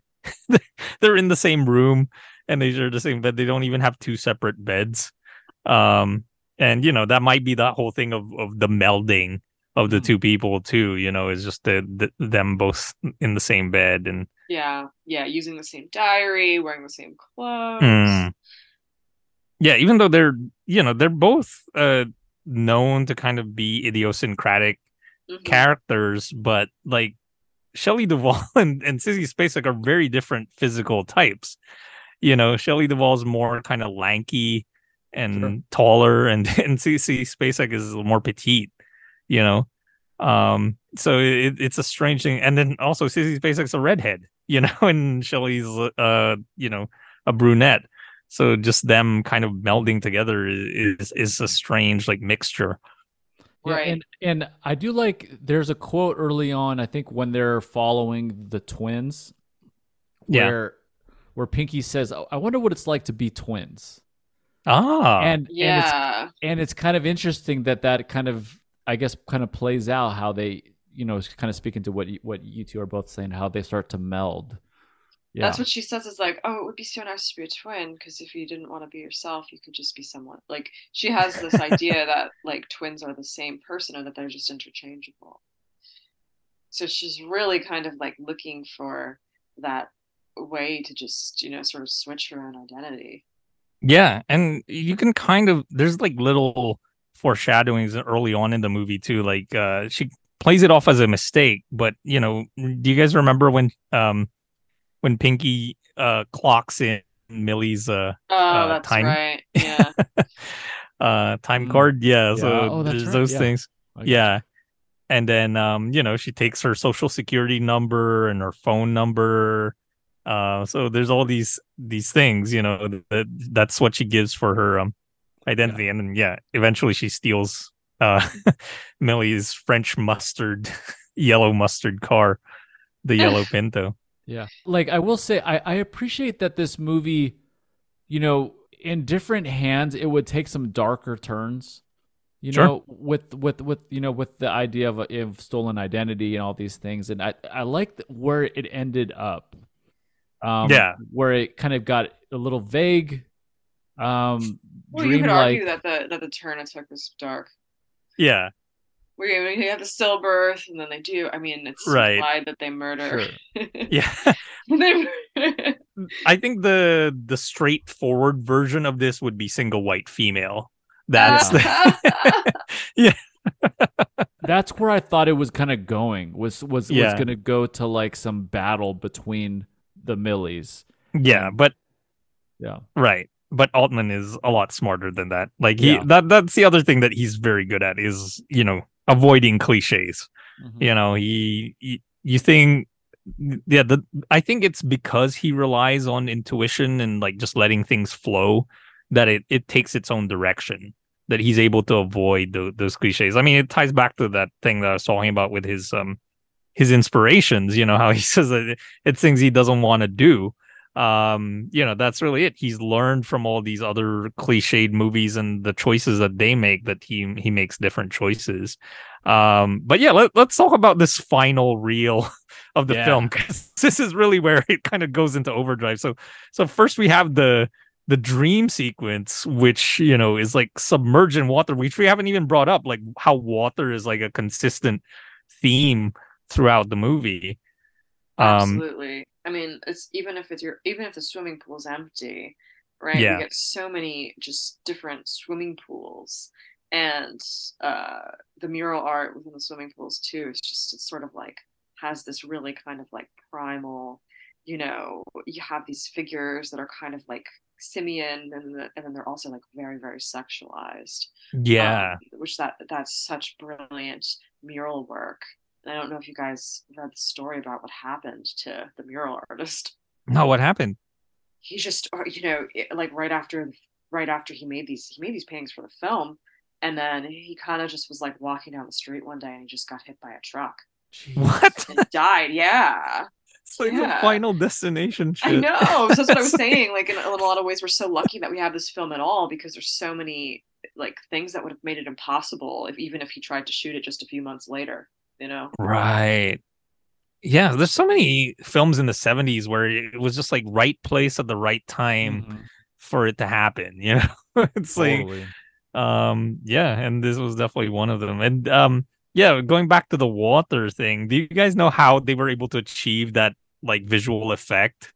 He said it was just like oil, wasn't it? Like oil Yeah, on his, yeah. I don't know if you've ever had one of these things. It's like it's kind of a I want to say like a fiberglass, like kind of square, and it has like this oil that's like blue color. And sometimes you would have like a surfboard or like an island on it, and it would be floating. Like I don't know if you either of you have had one of those things or have seen it at somebody's house. Mm-hmm. Yeah, so that's what they were using. They just placed it in front of the camera, and then you have this flowing going on, and it kind of simulates like amniotic fluid, which is another thing like leading to birth. And yeah, I remember like reading that Altman wasn't very happy with the dream sequence. Like he just felt like a lot of it kind of came off like cheaply, but I loved it. Like it's one of my favorite moments in the movie is like seeing images again and they're kind of recontextualized. Like we see the twins by the pool and they're kind of like mirroring each other. And then we see Pinky. We didn't even mention that incident that kind of starts like Millie like blaming her for everything is when she spills the shrimp cocktail sauce on herself. Yeah. Yeah, and then it was originally supposed to be just like a scene, and then it became an outtake where she pretends that she like stabbed herself and she's lying on the ground, and you see that in the dream sequence. And I'm glad they didn't include it as a scene where she's like playing a prank. It works so much better in the dream sequence. And yeah, it leads to the Willie giving birth. And of course the baby had to be a boy, like I feel like that was the natural progression, that it couldn't be another woman. And yeah, it's like Pinky up until that point, she's like she had coming out of that coma, she had become very assertive and kind of rebelling. But then at that point she's just frozen in time, and she's not doing anything to help. And then it ends up being a stillbirth.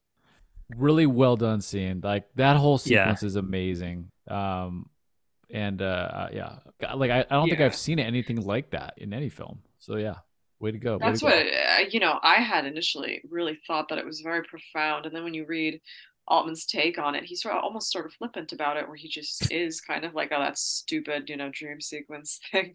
It's like, all right, well, some of us thought it was interesting. I don't know if you guys had this experience of watching it, but I felt like, especially the way that, Millie was trying to kind of act like a midwife to Willie, especially since she like sort of presents herself as like so competent, and she's working with the elderly and kind of in a clinical capacity.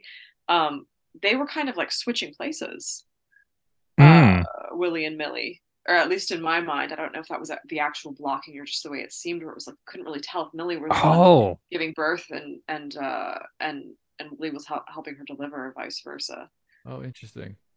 Yeah, I didn't notice that. Yeah, I was just gonna say, because it definitely seems like the Willie character is kind of like, you would kind of view her more like you would view a midwife today. She kind of has that earthy, kind of woo-woo kind of vibe that like she seems like the kind of lady that would be down to clown and kind of get it cracking with the home birth. And so to kind of see her, needing help, and then to see the Millie character in that position, asking, what do I do? What's well, Millie, to her credit, she tried. Yeah, for sure. What do you do in that situation? Is you're like, go get an ambulance. She told Pinky to do it. Pinky just stood there, right? Yeah, right. And that's what eventually kind of snaps her back into her own identity, right? Is Millie with the blood on her hands just being like, you are supposed to be assertive. This is not this is not your real identity. You're just acting assertive. That's not who you actually are. Yeah, and that's one of the memorable like punchlines of that scene is the bloody slap. Yeah. Oh, right. when Millie walks out. Yeah, it's a scene that just kind of shows we can put on a face, we can pretend to be something, but in the moment of crisis, in the moment of Right. truth, your true self kind of comes out. Absolutely. You know what I Yeah. mean? That's a great way to put it. Yep, absolutely. And so yeah, there's a weird like I want to say after that cut, is there a time jump? We don't know. It's Yeah. never really that clear, but I love how ambiguous the final sequence is because we catch up to them and they all look different. You know, it's I like was Willie very looks older. confused. Yeah. Yeah. So I'm curious what your guys' takes are on what this all means, because it's pretty it's pretty not jarring. It is like kind of a smooth send you away ending, but it's a little baffling. Yes. All right, yeah, let's hear Christina's perspective. What do you think happens in the end? So, the on Altman, he's just he's Nice. describing that like what happens. He describes it as like, almost like three elephant seals, which I don't know if you guys know about like the gender dynamics among elephant seals, but they're very, No. very kind of binary, where it's like you have the male elephant seal who's like very violent and dominating, and the female elephant seals who like just have to deal with their tyranny. And so he's saying it's like three elephant seals who kind of like three female elephant seals who kind of like knocked the male elephant seal off the rock. And so they all set up house together and sort of have this, it's hard to tell how far apart they are in age, but like certainly Willie's the oldest, and then you have Millie and Pinky, and it's kind of like this kind of like intergenerational household that they set up, just as three women together, and they've clearly taken control of the what's the name of their ranch there? Dodge City. Yeah, Dodge City. There you go. And it's I think it's he's the delivery boy who's delivering the Coca-Cola. Cope. So Yeah. that Yeah. is Dennis Christopher from Breaking Away. Oh wow. Yeah, young Dennis Christopher. Interesting connection. Yeah, and he's kind of like, so what happened to what's his name? And they're like, well, I was Edgar. like, yeah, Edgar. Oh, I was like, accident with the gun. Yeah, yeah, he had some sort of gun mishap. Yeah. Likely story. Which is funny because the girl, at least Millie and Willie, like show themselves adept, like they can all handle a gun, right? Right. Yeah, especially after yeah. Pinky comes out of the coma. Exactly. So it's and she's more reserved. A Texan girl thing, maybe. Yeah, maybe. Yeah, yeah. They're all gun toting in Texas. So what do you guys? Yeah. What do you guys think happened? Do you want to go, Steve? Sure. Yeah. So this is just me, just kind of thinking it out loud. Yeah, that's something related to the death of the baby. It almost kind of gets the natural catharsis would be to kind of somehow get rid of Edgar, almost like put all the bad feelings on him and to get rid of him, and then they can have like a clean slate again in a way. Because his character isn't, seems like a pretty awful dude. I don't know if the movie is like alluding to that he's to blame for the stillbirth. Like the stress he's created in the environment. I don't know. Possibly. But then, ultimately then by getting him out of the way, then they can, I guess align as a family unit with Sissy Spacek taking the role as the child. Mm-hmm. Right. Yeah, because Pinky even refers to Millie as her mother. When she's like, when they have to sign off on the Coke delivery, she says, yeah, let me check in with my mother. That's right. Yeah.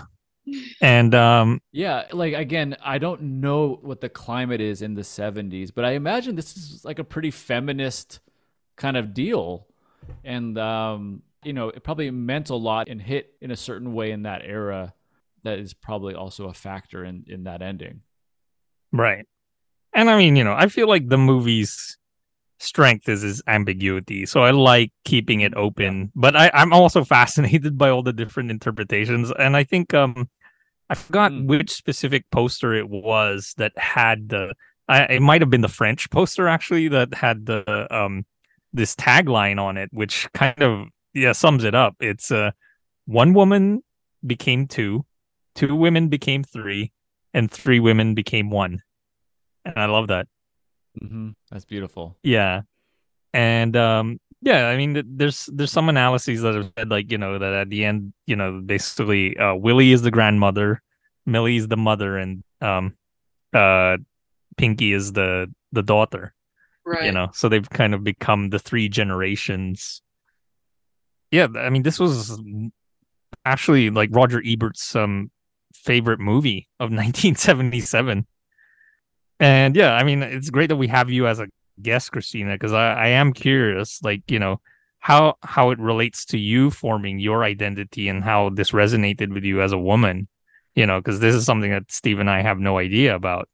I think that that's something that Robert Altman brings up, which is that he's like, I don't have any personal experience as a woman. It's just he has the sense that Right. like women just do lead kind of more interesting internal lives. And I think that to some extent, I've heard this paraphrased this way before. And I'm not sure which film critic said it, but it's almost like as a man, you have this ability to like see and describe the female condition in an almost privileged way, and so that's why a lot of times like the best films about women will be about by a man, and vice versa, where you have these like like the quintessential film about male psychology. Some people say is Point Break, right? Which is like directed by a Hmm. woman, where it's like as Right. as the opposite sex, you kind of like get this privileged view of how either women interact or men interact. And so I think that it actually, you kind of have blind spots. Like if you as a woman try to like make a film about womanhood, like you kind of have some of your own like blind spots or prejudices that you're bringing to it. Whereas like if you like let these women like Sissy Spacek and Shelley Duvall like develop characters based on their experiences organically, you're gonna have what's gonna come together as like something a little more authentic, perhaps, in theory. Cool. All right. So do you guys have any more like parting thoughts? I mean, I am going to continue to watch it and think about it. The first time I watched it was about 10 years ago. So maybe I'll watch it again in another 10 years and see what my experience is like, you know? Yeah. Yeah. I definitely think the Millie character is like the best on-screen depiction of a time vulture type of a person, which definitely exists. We've all encountered this individual. Maybe they're in our family. That's like, I Um, don't know if you've seen What We Do in the Shadows, but it's like the energy vampire, like the EV. That's great. yeah, yeah. So Carlo, do you have a wine pairing for three women? Yeah, I mean, I think Persona is the obvious uh wine pairing, but I'm actually gonna go a little more. I think a lot of people's like kind of entry level into film, which is Mulholland Drive. That's actually what I would Oh, pair That's a with three great women. one. yeah. Yeah. Well done. Yeah, that's awesome. Yeah, I was gonna say, yeah, I was trying to think of another dream-like one, but I couldn't quite get there. So I'm gonna pair The Shining. It's Great, just great. similar in terms of like you can remember all the characters, like the characters in Three Women are really sharp, and same thing with The Shining. And I kind of feel like the Jack character in The Shining, is like the only person that would actually marry Millie. You know what I mean? Like just someone who's a little bit of like a psycho and um, You need to be a masochist, psych. yeah, sadist, yeah. Okay. And how about you, Christina? What's your wine pairing for three women? Okay, so kind of to the theme that I was just mentioning, uh, having a sort of privileged perspective on the opposite sex, I would take a film from the previous year, 1976, Mikey and Nikki by Elaine May, where Oh, yeah, love that where movie. she directs Peter Falk and John Cassavetes, and that's kind of like a really like a kind of buddy comedy gone horribly wrong, right? Yes. I think that's my favorite Cassavetes performance. Really? Yeah, yeah, like that he didn't direct himself. And yeah, I, it's just and I mean Elaine May, I've actually kind of been fascinated with her because she only made four films, right? yeah. So yeah, so I still have some gaps. I haven't seen Ishtar. I love Heartbreak Kid, and what was the other movie? Have you seen uh Crisis in 16, is that it? Oh, A New Leaf. Oh, okay. That was Have you yeah. seen The Fury by Brian De Palma? No, I haven't, but I Uh, know the ending. I think that might I've seen the that might be my favorite Cassavetes performance. But yeah, Mikey and Nikki's up there. yeah, the ending of well, I mean both endings of Mikey and Nikki and the Fury are like showstoppers, you know. It's just man, yeah, he's great. Yeah, Cassavetes. But yeah, that's a good pairing, I think. Mikey and Nikki, like very, very left field. It's just because Sweet. we don't want to just focus only on women, right? We guys also focus on male psychology too. Absolutely. Yeah. And I mean that's even more fascinating is like, you know, the kind of cross gender explorations, you know, like uncharted territory. I think I absolutely think there should be more women making films about men. It's like, I feel like if Yeah. you're a woman filmmaker, there's all this pressure to like, do the feminist thing, like do something authentic about feminine psychology. It's like, well, I think it would be really revealing for a lot of men to see themselves reflected the way women see them. Yeah. I mean, you know, actually one filmmaker who's one of my favorites who's done several films about like exploring male identity is Claire Denis. Yeah, absolutely. Yeah. Absolutely. I think that unfortunately I'm being very sort of Anglo-centric because there are European filmmakers who are doing that. Yeah. Absolutely. Yeah. Yeah. Would you describe The Hurt Locker as exploring the male psyche? What do you guys think? I mean, geez. I don't I've know. never seen it. Yeah. It's a blind spot for me. Oh, okay. Cool. Yeah. I mean, Right. that isn't that sort of like a little more Oscar bait. I don't know. Yeah. Yeah. That's Yeah. true. Well, speaking of male psyche, I mean, I think if we're ready to move on to the next one. Oh, this is pretty good. yes. Just before we move on to OC and Stiggs, there was one more question I had to ask about Three Women for both of you. And Christina, you've kind of like alluded to it already, but is Three Women a keeper? Absolutely. Oh, there you go. And Steve? Not only is this a keeper, Carlo, but this is going in Steve Smith's Cinnamonian. Ooh. Steve Smith's Cinnamonian. Yeah, Carlo, this movie Nice. is amazing. I'm gonna think about it for a long time. So yeah, so Steve Smith's Cinnamonian is kind of my version of Carlo's canon. Yeah, it's in there. It's an amazing film. I was shocked by how wow. easy it was to watch, how fun it was.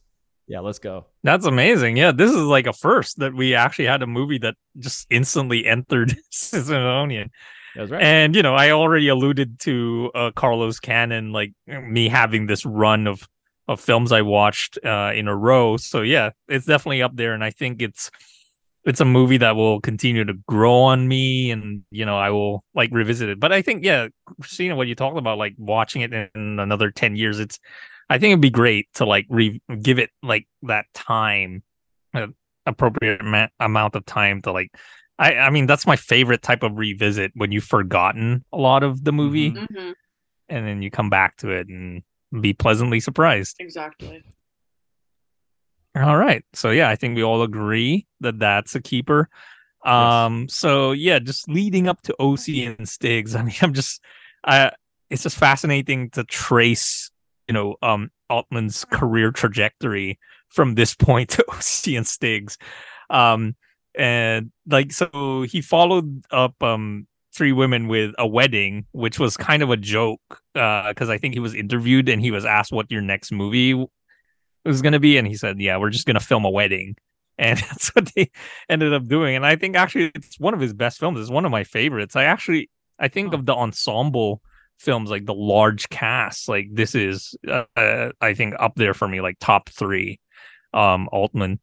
Yeah, it's just such a great movie. And yeah, and then basically it all fell apart with the disaster of Popeye, you know. Once he reached 1980, it was just like, yeah, that was, well, for a lot of filmmakers who like had great 70s, like, yeah, the 80s was the decline. Like studios were just, I mean, 1980 was the year of Heaven's Gate, and that's the movie that everybody points to as like where we've given too much leeway to these filmmakers and we got to take it back. You know, we can't just let them do these passion projects that they want to do because it's just too much.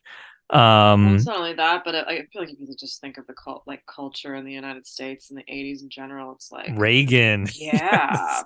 it's like That definitely plays a big part in OC and Stiggs, I feel, like that absolutely. atmosphere. It's just like we're just going to do like pure id, right? Yeah. Mm. Right. So by the time OC and Stiggs came around, like Altman had really fallen out of favor with the studios. And I think he was only even able to get this movie done because I think his former agent became like an executive at MGM. So, and there's this whole like controversy with the year because Steve and I were like trying to determine it. Oh yeah. And, like 1985 is like a golden year for us. We always point to it as like one of the great movie years. And on IMDb, it's listed as 1985. So I had to dig in. And like, so what happened is basically this movie was actually shot in 1983 and they finished post production in 84. And then I guess they submitted it for copyright and the MPAA rating in 85. So that's why that's the year that's on the IMDb page. But the actual release date wasn't until 87. So that was when it finally got a theatrical run. Like, they just dumped it. And in a weird way, like, Altman had already moved on from this movie. So he actually ended up having two movies that year in 87. Another movie that I believe is like really underrated by him. And I'm wondering if you've seen it, Christina, Beyond Therapy. No, I haven't seen that. Oh, it's fantastic. And I think like the final shot of that film, you would really be tickled by. Wait, for what it's worth, I did think OC and Stiggs was fantastic too. Yeah, it is. Yeah. I mean, yeah, I guess Altman loves that kind of final kiss off, with his shots, his final shots. It's also, you can just tell he just loves helicopters. Yes. Yeah, helicopters play a big. I mean, Shortcuts opens with helicopters. Yeah, it's from his MASH days. It's from his MASH days. Yeah, right? MASH. Yeah, absolutely. Yeah, MASH also opens with a helicopter.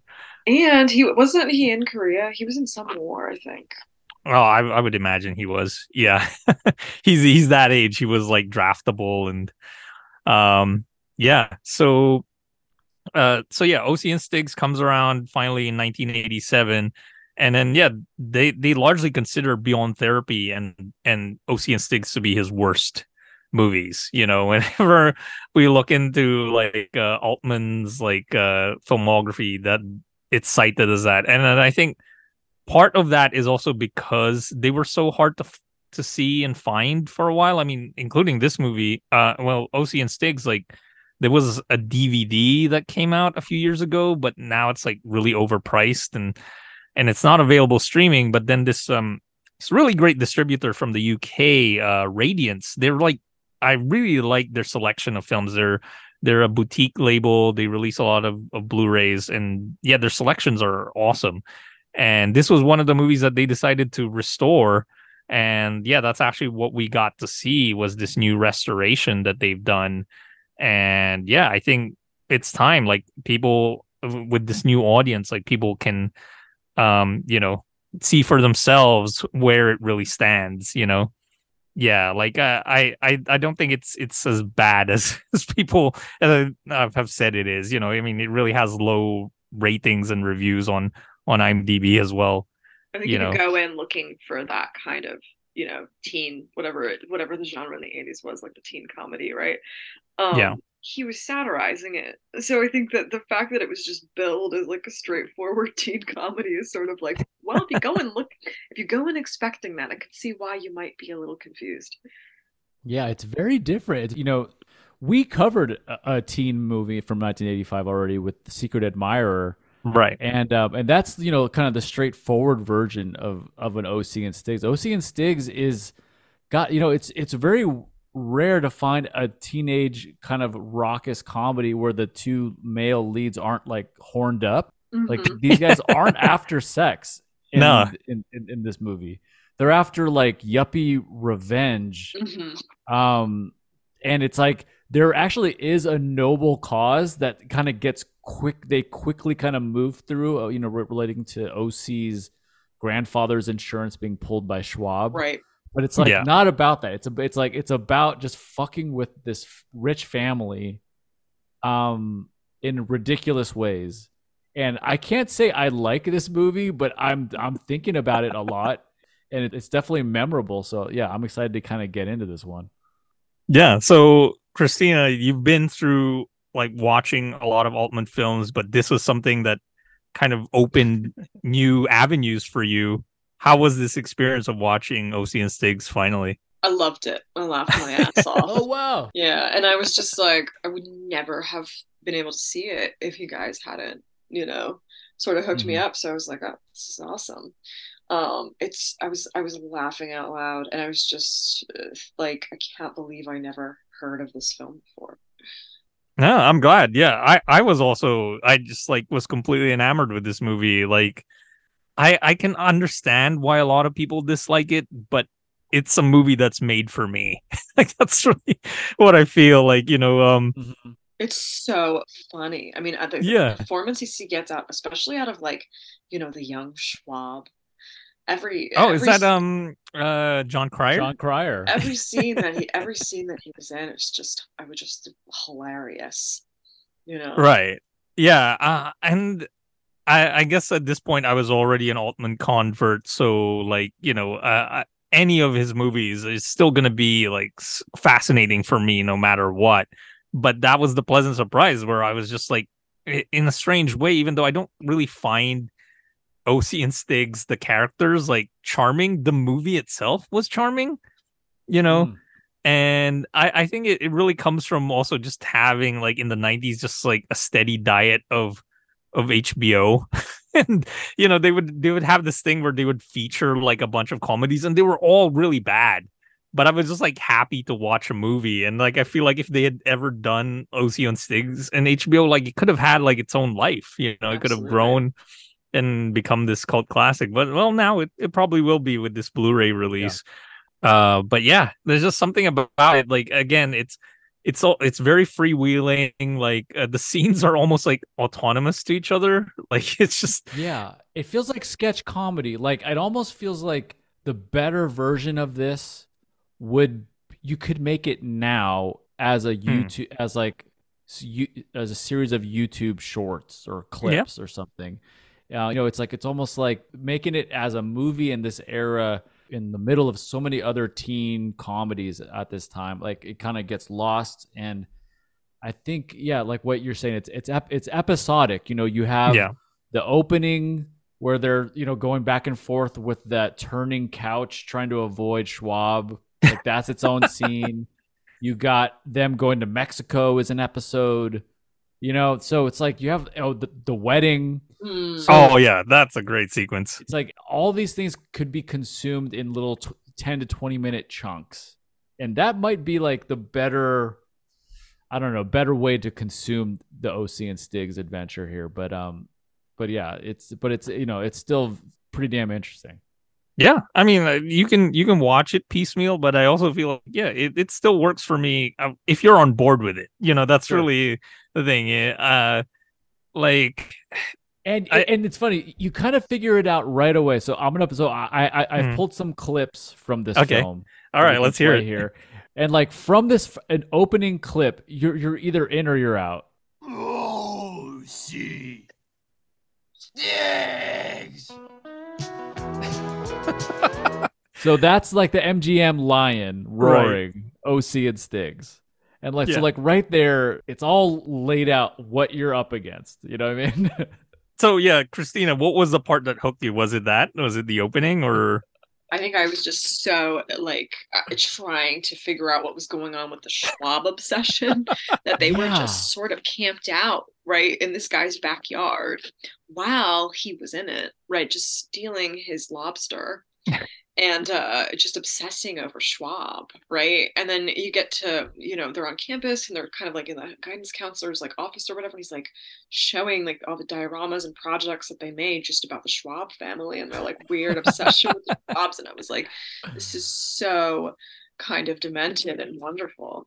Yeah. Yeah, And I do like that in those opening scenes, especially at the school, you kind of get that they aren't the OC and Stiggs aren't viewed as bad kids or or really, even though they're doing pranks, like you get a sense that the staff and the other kids at the school like them.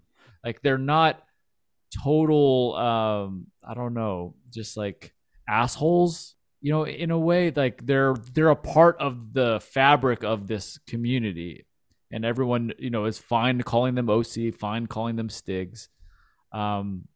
And yeah, so I thought that was kind of an interesting way to kind of approach these characters that like if this was American Pie, they would be given sort of bigger personalities, or just it would just have a different vibe. Definitely. Yeah, I mean, I think the closest analog to them, if we were pairing it with American Pie, is probably uh Sean William Scott's character Stifler. Like I would say, yeah, that could be like their kid grown up. Yeah, but he's so horned up. He's so like well, upset. That's the 90s for you. That's he's gone through the 90s. Like we're past the Reagan conservative, like just say no stuff. And I mean, that's I guess part of the appeal for me of this movie is that there's just like this atmosphere of anarchy and mischief. Like it's really breaking against like being straight edge in a way. Yeah, it's frivolous. Yeah, it's like every day we're gonna show up in a new set of costumes. We're gonna play these characters. We're gonna get a crazy loud car, 0 miles to the gallon. What was the name of that car? Oh, yeah, they had a name for it. Oh man. Okay. We gotta look this up. Yeah. It was like a Studebaker that they tricked out, right? The Gila monster. The Gila monster. Oh yeah, that's the other thing too. We didn't even mention like the setting. I mean, it's also in the desert, but this time around we're in Arizona. Yeah. It's kind of cool. We've been sampling a lot of films with non stereotypical settings, with last ep we did Cloak and Dagger in San Antonio, yeah. So it's kind of cool, to be in Phoenix and you really get a sense of the geography and what it's like in the summer in Phoenix. Like you want to be in a pool, you want to be in shorts, the whole deal. Yeah, cacti everywhere. Yeah, yes, accidentally pricked by. I mean, that's one of my favorite scenes too. Is the dinner table where is it whose mom is it? Is it OC's Stiggs. mom or Stiggs' mom? Yeah. Stiggs' mom, yeah. Like loves decorating the house with the cacti, and even she's getting pricked by the cacti. Well, right, and Stiggs is like kind of mouthing off and saying these things, and like the dad, like the parents don't care at all because they are just they're just in their own worlds. The mom is in her acting thing. The dad is like hiding an affair, and it's just like right. So yeah, it's that feels true to like kids growing up in the 80s, where you're just kind of like left to your own devices. Yeah. I mean, I guess it was a different world back then. It was a lot safer to just go out and play. There was not as much like stranger danger, I feel like back then. And yeah, I mean, again, the setting I think plays a big part of it. Like maybe Arizona was just so much more of an open world for you to just like explore and hang around. And let's get to this. Like so they encounter a guy who was like had a legendary 80s and legendary crazy man, Dennis Hopper. And that's where the helicopter comes in this movie. Oh my God. It was just such, yeah. I was just confused. Like, it seemed like such a weird, reprise of his Apocalypse Now role. Right. Right? Where he's just like, they even play the Ride of the Valkyries. Yeah. Where I was just like, what is Altman doing? Like, what is this? Is this a nod to Coppola? Is he bringing that like satire to bear against it? I don't know. It must be the satire thing, because the 80s was like the best time to like get a Vietnam vet type character in for comedic purposes. But then also, like heavy Vietnam movies were occurring at this time. I think by the time this movie came out, I think Platoon probably already was Platoon out, was 87. Well, it was 86, but it won the Oscar for 87. Right. So it must have come out 86. And when did Full Metal Jacket come out too? That was It 87 as well. Yeah. Right. So I think by the time OC and Stiggs got the release in 87, heavy Vietnam vet saturation. Right. But it's playing for a comedic effect, unlike those other two Yeah, movies. So it's exactly. the mixed reception really was the thing. And I don't know. That was something I didn't come across in my research, like what time of year MGM dumped it, but I'm assuming it's a January dump. Like that's when they do it, because it's like that's really when It's a studio's no, tradition. shockingly, it's on Wiki it says release date July 10. Whoa, right in summer. Oh So man. summer blockbuster. Bing bang boom. Here we go. OC and Stiggs. What movies was it up against? Because I mean, that's the other thing That's about a the good 80s question. was just like, you see these people posting on like Twitter, like of the marquees of movies that were playing during the summer and stuff, and how great they were. And they would post like, we used to be a society kind of thing. Like, Yes. and so I'm wondering, like, what was it up against in July of Oh my 87? God. It looks pretty big. Okay, so yeah, I just pulled up and I'm looking at a website called thenumbers.com. So I don't Okay. know how great it is. I think what grossed the most was Revenge of the Nerds 2, Nerds Whoa. in Paradise. Yeah. Then you got Made to Order. Oh man, that's been the, buried.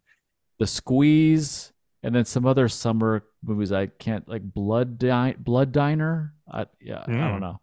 And then Jaws 4 came out the following weekend. And Inner Space the previous. Interesting. This is why I don't watch movies until they've stood the test of time. There you go. The algorithm is right again. Because you know how much hype these movies probably got. We've never God. heard of any of them. Yeah, that is strange, right? Like, in that moment in time, that's what the taste was. But obviously it evolves.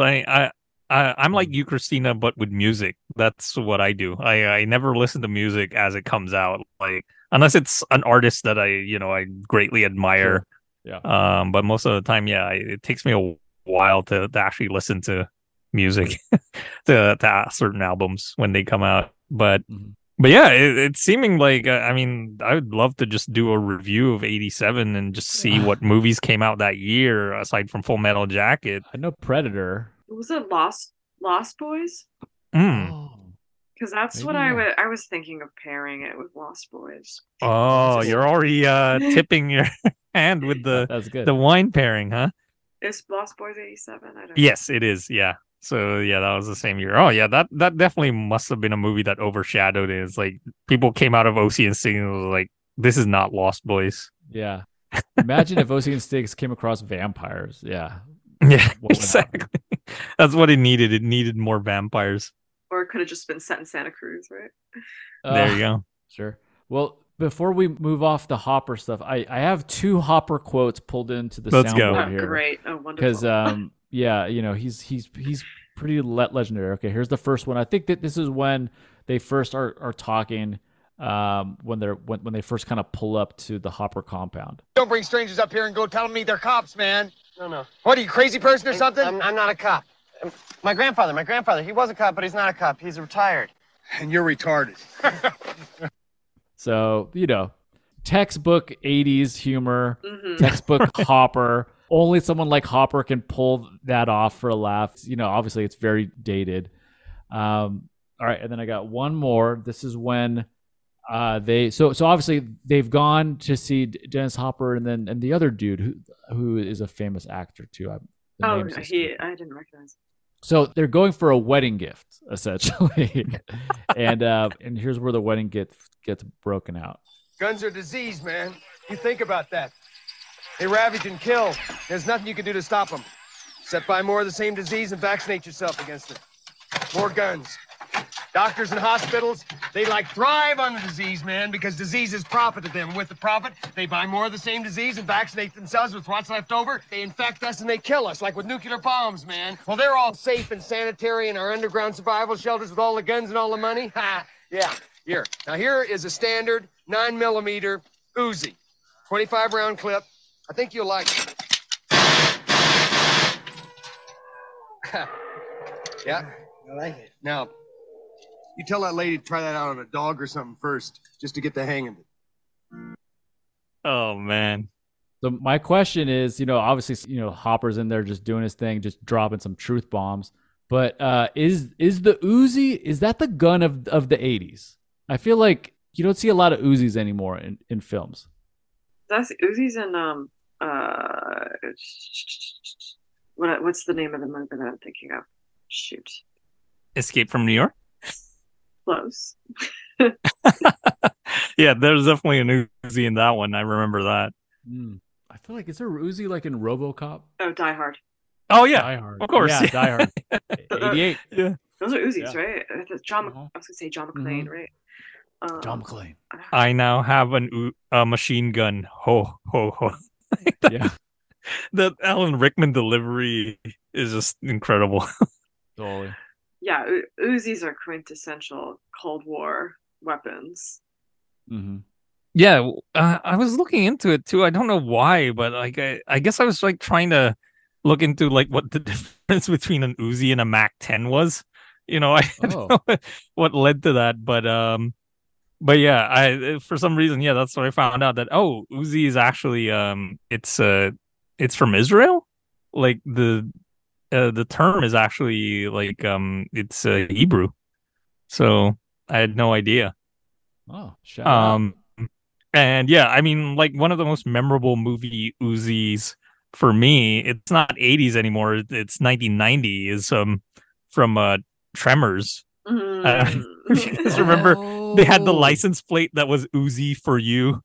It was brilliant. Yeah. Dude. And I think yeah, he's the character who's like continuous throughout the Tremor series, because I mean there's so many Tremors movies I can't even remember how many there were, but yeah, he's like the continuous character throughout it. But yeah, I mean, with going back to Dennis Hopper, it's like this is just before he was completely back, like his second return to cinema, because he's been exiled a couple of times. But yeah, I mean, the following year was Blue Velvet. So yeah, once he got that, like, it's like, yeah, Hopper was the man. Like, it's like he could do whatever he wants. And then, I mean, I still even enjoy his role in Speed as well. Oh yeah. All the crazy Hopper roles. But yeah, it's just it's another thing with this movie where, with the casting, just throwing Hopper in there, because I don't know if you guys know if Altman collaborated with Hopper again in any other movies. Oh, not that I know of. Yeah, so this is the only one. Like, it's just strange. I mean, I guess because Hopper is kind of difficult to contain, that this was the only movie that he made with Altman, and we've talked about how he handles his ensemble cast, but I think Hopper is kind of, I guess, a guy that is difficult to control within this ensemble. And yeah, I wanted to mention a few more of the cast members that stood out to me. This was an early role for Cynthia Nixon. I know. Yeah, right. So funny. Who ran for New York governor a couple years back. That's right. She lost to Andrew Cuomo. Yeah, she did in the primaries. I remember that. I voted for her, I think. Or no, did I? No, I voted for Zephyr Teachout because she had a cooler name. Yeah, it's a great name. Yeah. But yeah, it's a great role for her. I barely recognize her, she because I guess it's not until like she spoke where I was like, oh, then it hit me that it was her.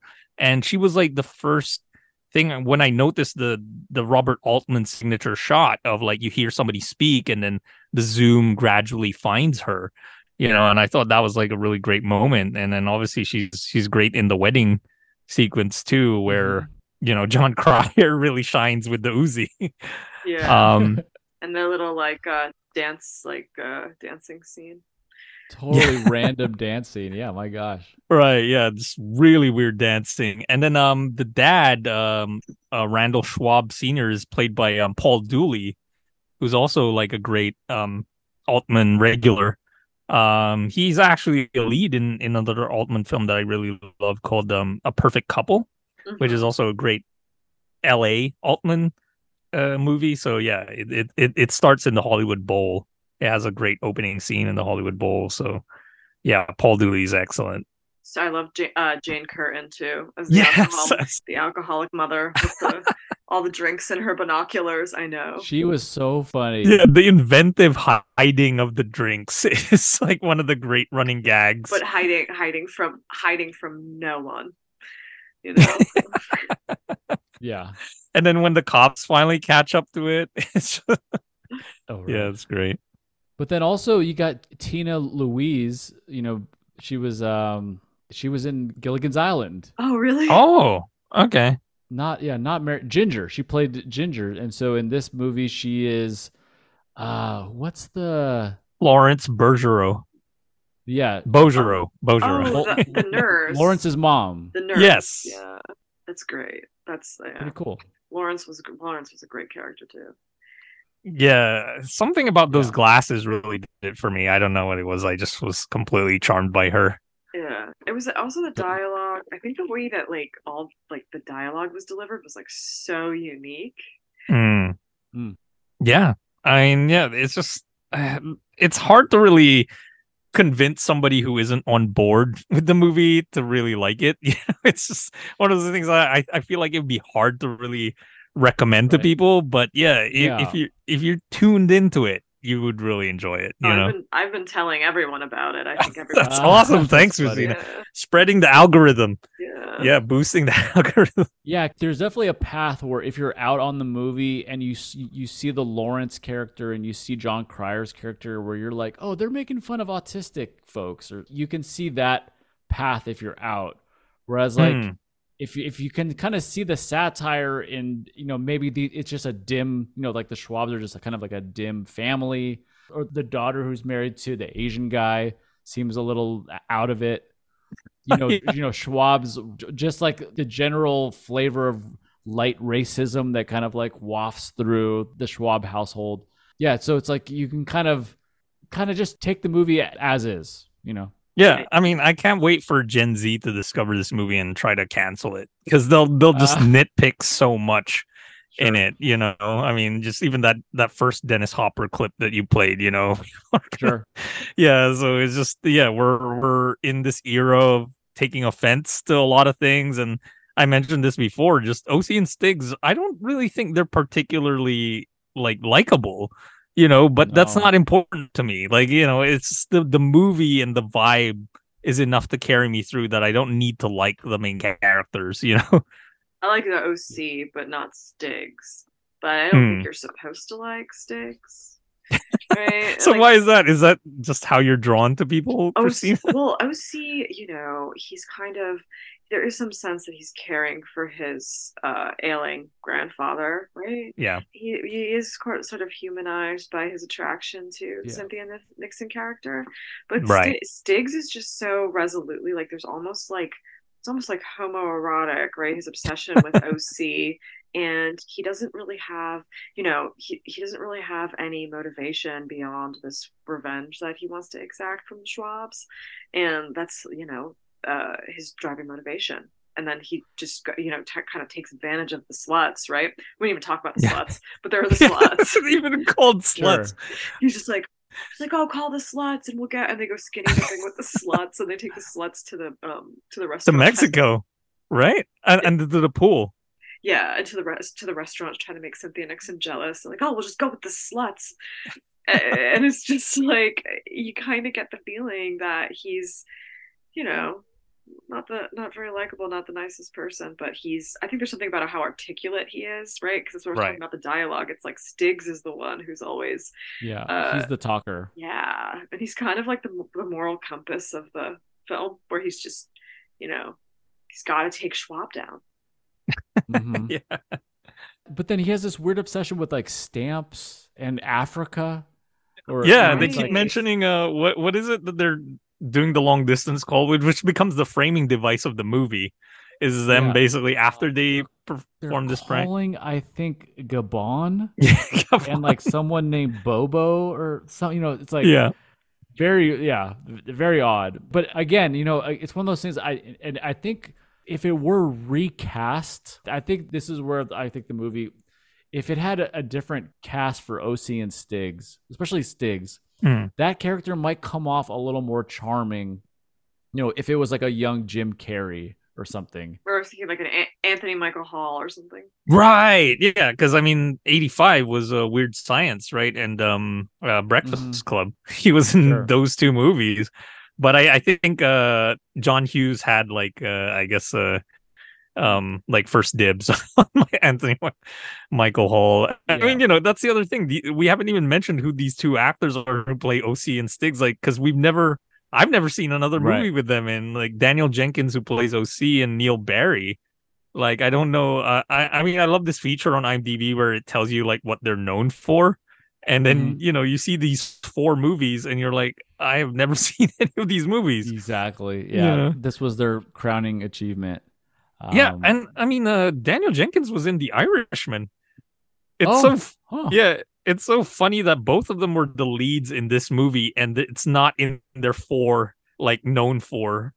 Like, Daniel Jenkins actually only has 3 movies. Like, you couldn't put that other spot for OC and Stiggs on one side. Yeah, come on. I know there has to be a major reassessment of this film. Yes. You know what I mean? Like, I feel like it needs to like re-premiere at Venice or something. Yeah, I would love for it to get like another run. I mean, in the Twitterverse, like, I'm actually seeing like one of our fellow podcast friends, Steve, Men in Film Pod. They've been posting some screenshots of OC and Stig, so they've seen it recently. So I think it's getting out there in the atmosphere, and I think, Cristina, with your algorithm, like, it's definitely gonna spread. That's funny. Some more. Telling all the high schoolers about it. So. Yeah, absolutely. No, I just love like the Gen Z TikTok like movie reviews, because it's really like they pick on the wrong things of every movie. Like I think there was even an article recently about these like TikTok movie reviewers, because they're just awful. But they're really popular and they make a lot of money.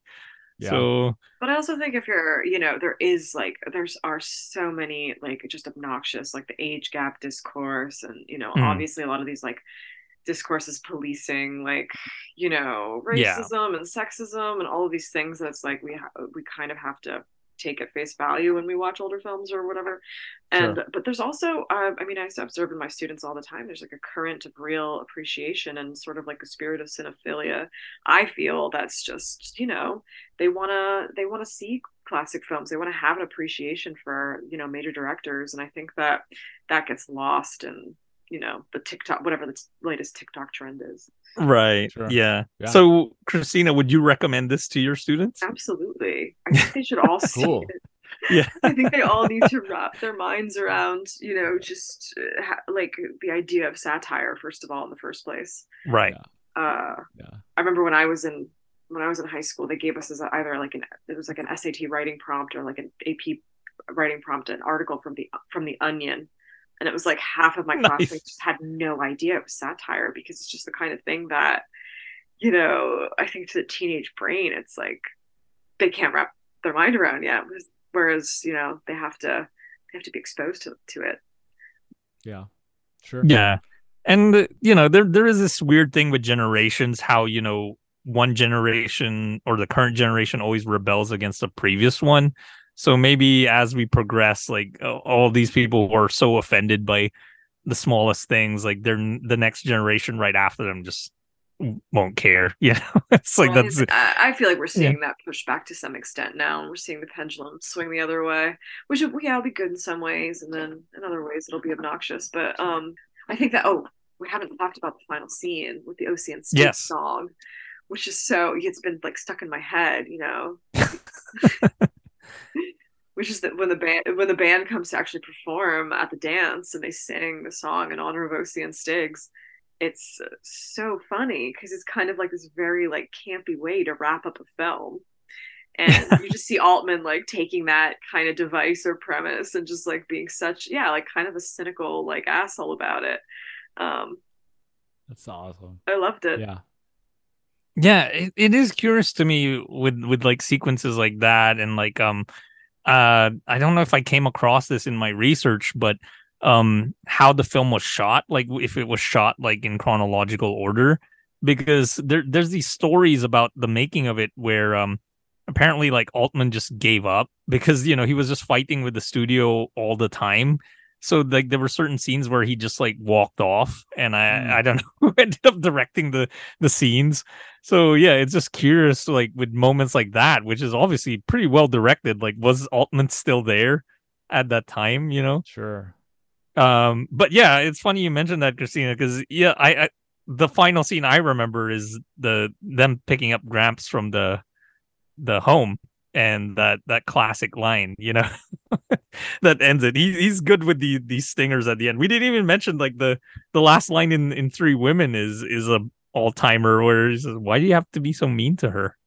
It's okay. So this does that happen after the Yeah, it does. Yeah, Oh. yeah.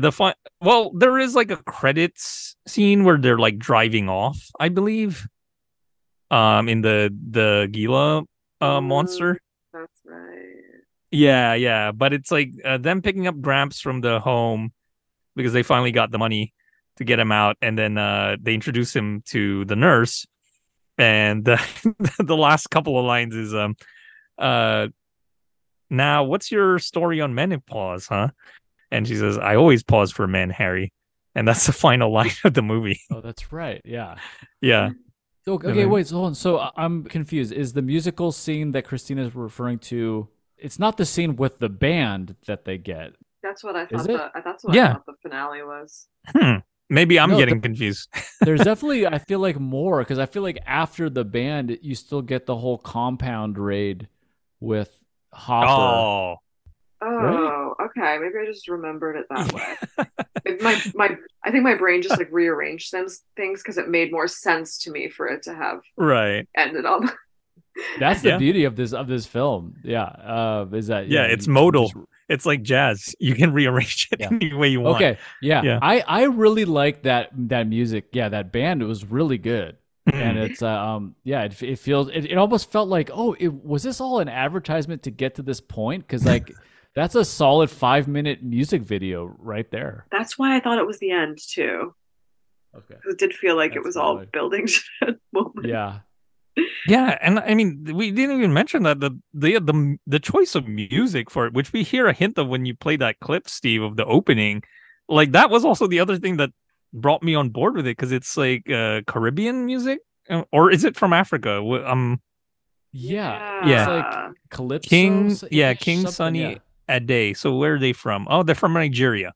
Okay, Yeah. so it is African. Yeah. Well, speaking of the Altman music, I put together a little cut here I wanted to play that's like just to juxtapose the music from Three Women and OC and Stiggs. So see if you can tell when the music switches to OC and Stiggs.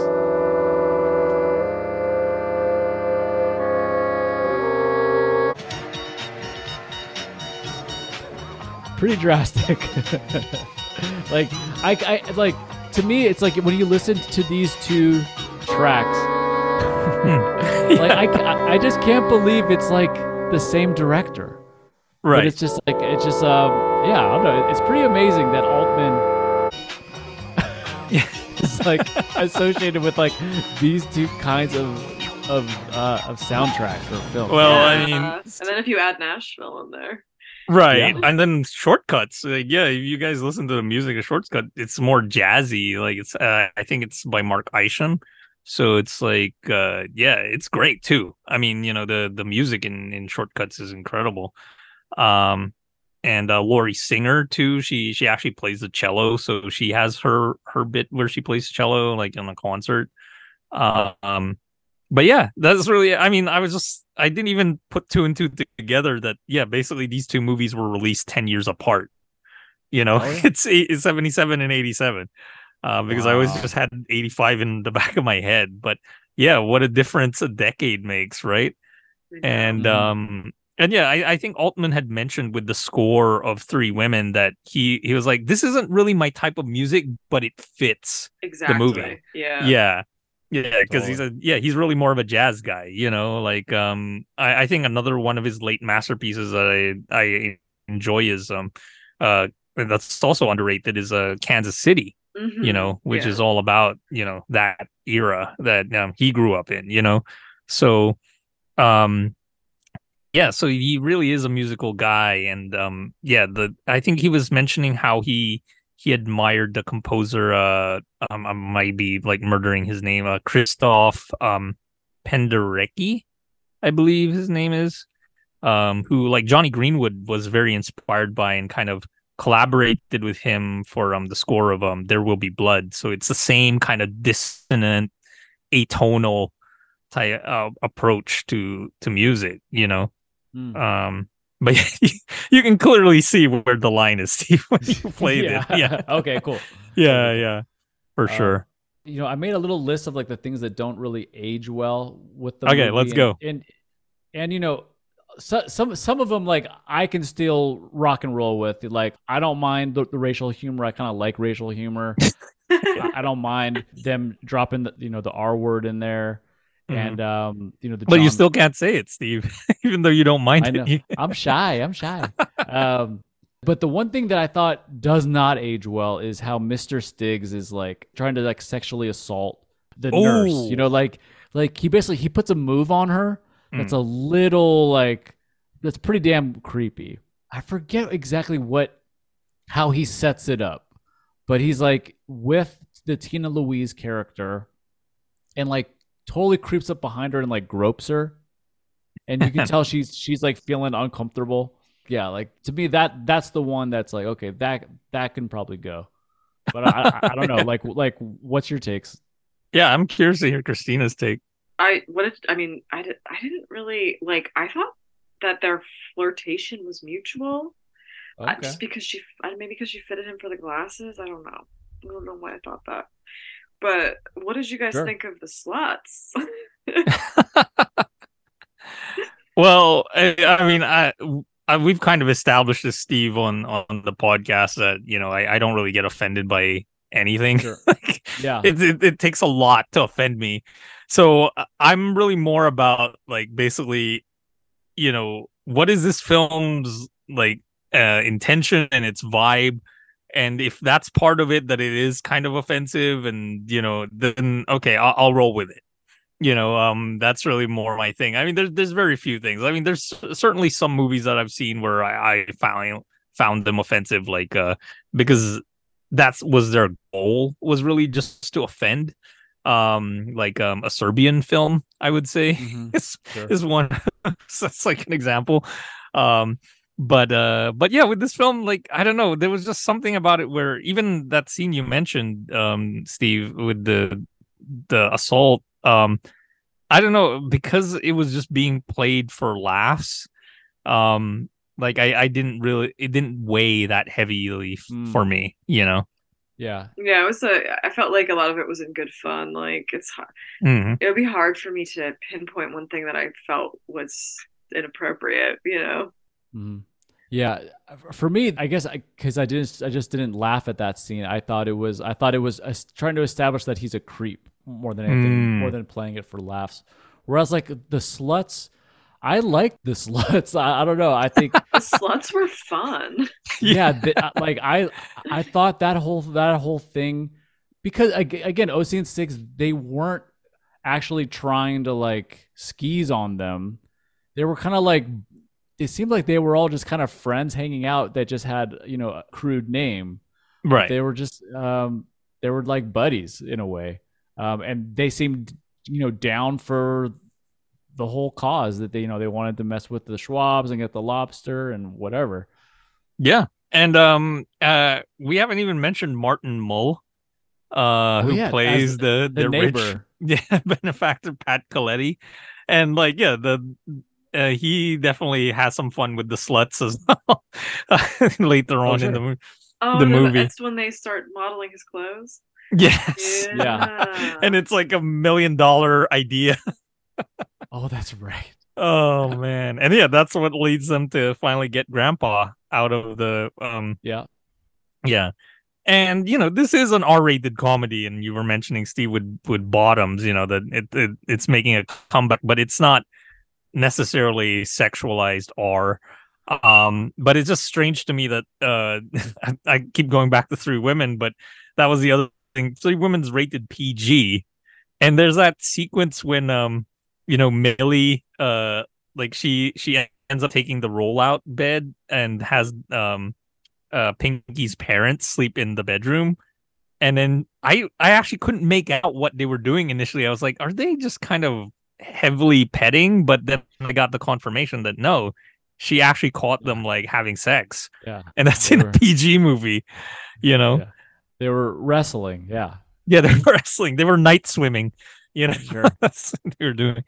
So yeah, it's just interesting, like, well, what, he got away with a decade ago. And then this one, yeah, it's obviously like, yeah, R-rated movies for teens are a strange breed because it's like, yeah, they, some of the target audience, they're too young to even like get in on their own. Like they actually need that parent or guardian to see it. Sure. You know, it's funny because like, so I saw OC and Stiggs first, and then when I watched Three Women, like one of the things I had like noticed was just how Millie and Pinky, they're kind of like bopping around town, similar to OC and Stiggs, like in a car, kind of going, from where they live to a bar and just kind of doing what they want. And it's just so funny how different the whole vibe is. Yeah. Yeah. But that is another Altman recurring motif. I'm sure, Cristina, you can attest to that, is that he loves making buddy movies, like MASH is a buddy movie.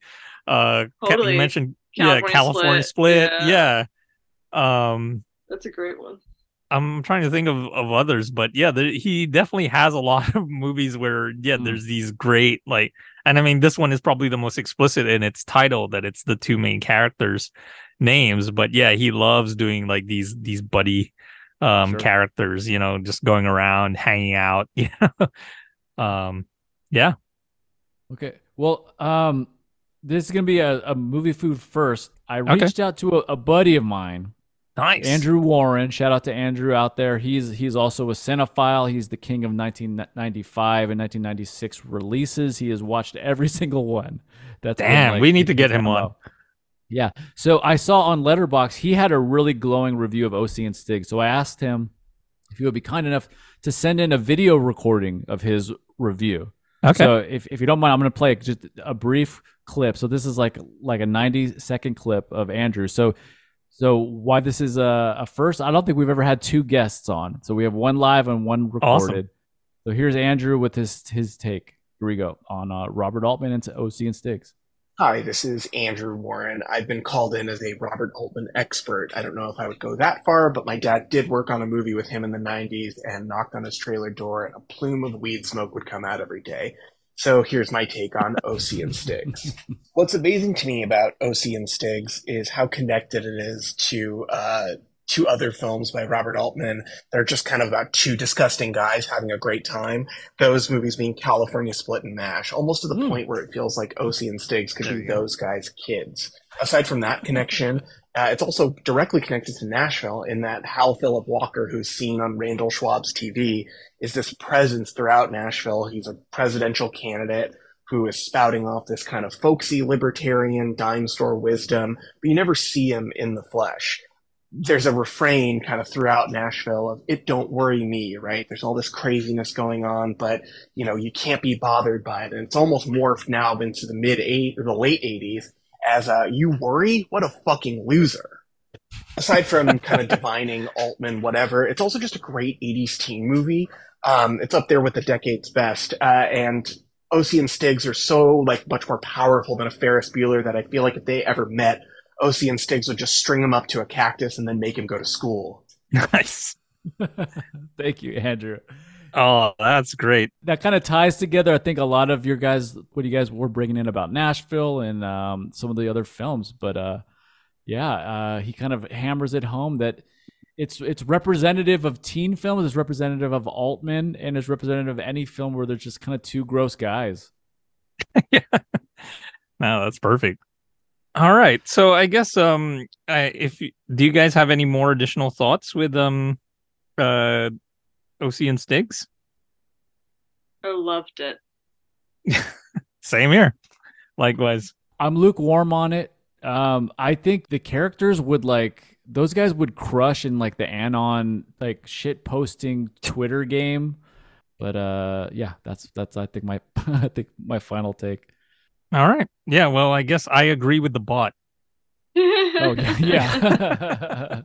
Or the bot agrees with me. I don't know. Yeah. Like there's this weird like uncanny valley now where I don't know if the bot is like reading my likes and just kind of That's right. Oh, interesting. projecting it.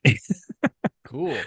All right. Well, so we've gone through this journey with Altman. So I need to know, Christina, like what is your top 3 or 5 Altman films? Oh, definitely Three Women, and then Okay.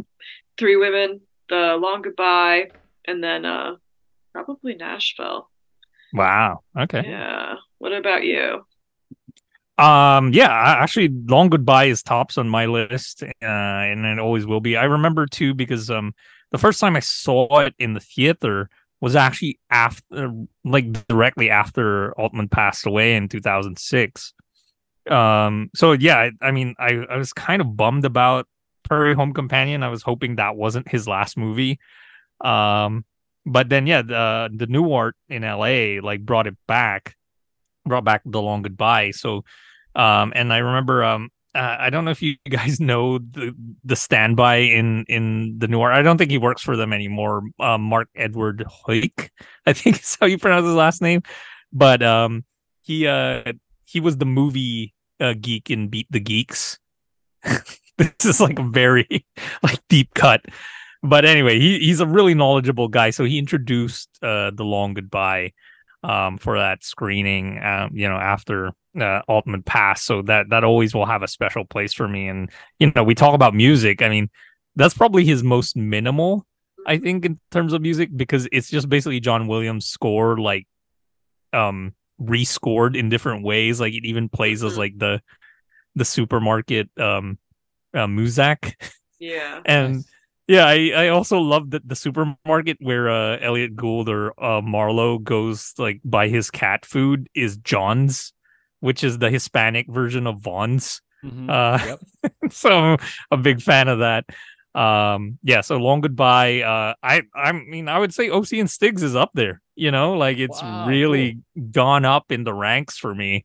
Because I was just so enamored with it. And yeah, I'm looking forward to watching it again. And this one I'll probably watch sooner than Three Women.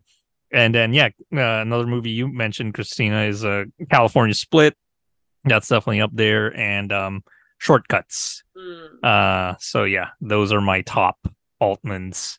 I mean, Steve, you've watched less, but Yeah, I mean, I would say the 3 I've watched are my top 3.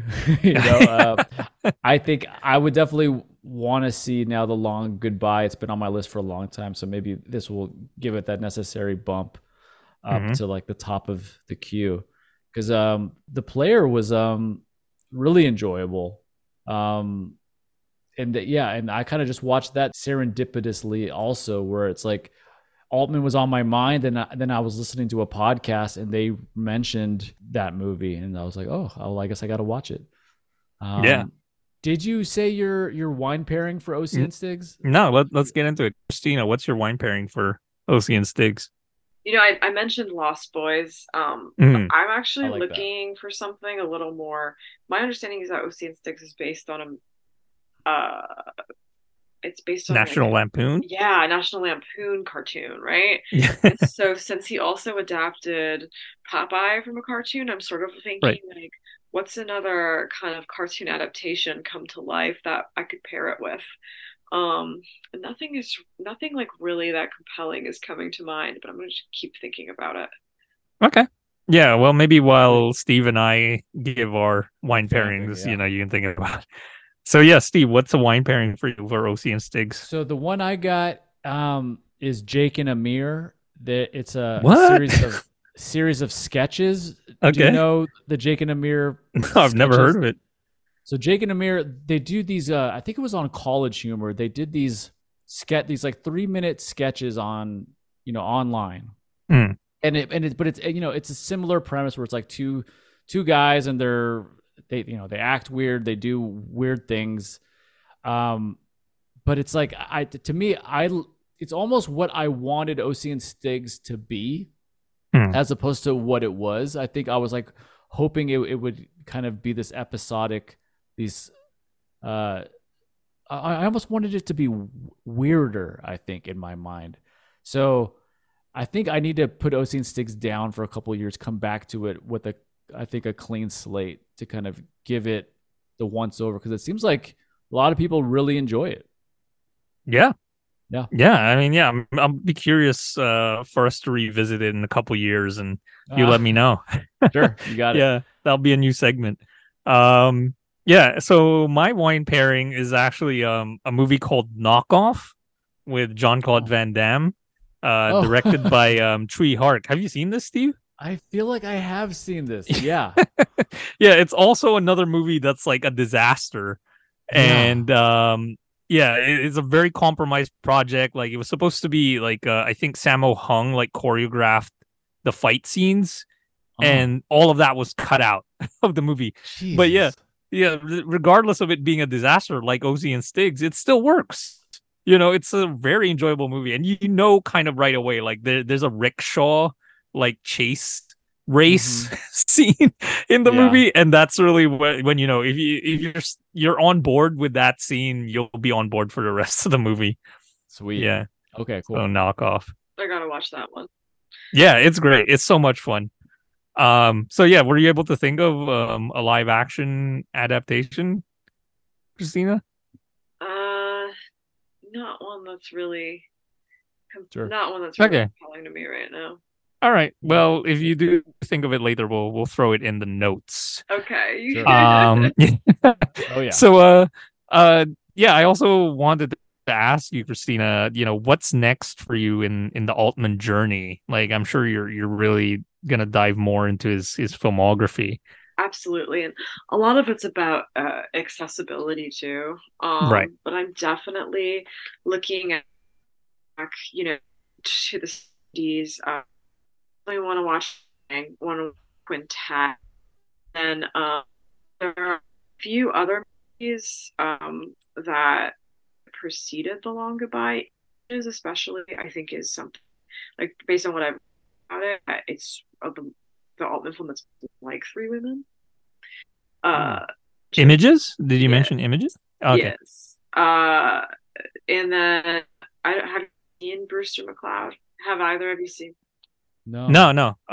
Yeah, I haven't. I mean, it came out the same year as MASH, so it was basically overshadowed. But yeah, I am curious about Shelley Duvall's, screen debut. That's an incredible.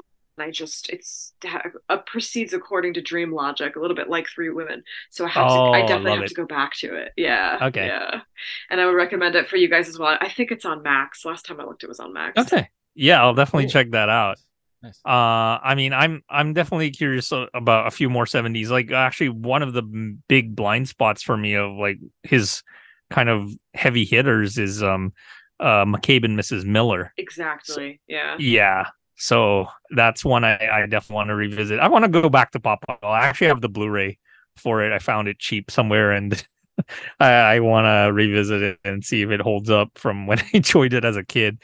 And then I in a weird way, I don't know how I ended up with a copy of Buffalo Bill and the Indians, which I think was the movie he made before Three Women. So yeah, I'm curious about that one too. Those are some of the next few Altmans on my plate. Awesome. Excellent. All right, so yeah, I guess that wraps up our episode.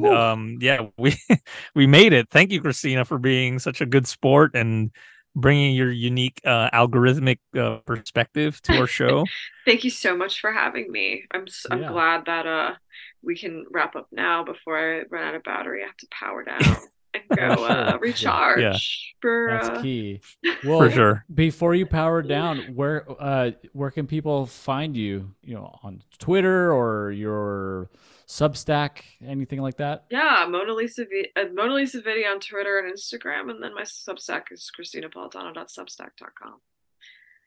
Excellent. Yeah, I actually subscribe to that. And you mentioned that you're actually going to have a 3 women Substack that you're going to share as this episode drops as well. Really excited about this essay. It's actually been 10 years in the making. So wow. Yeah. All right, I'm looking forward to it.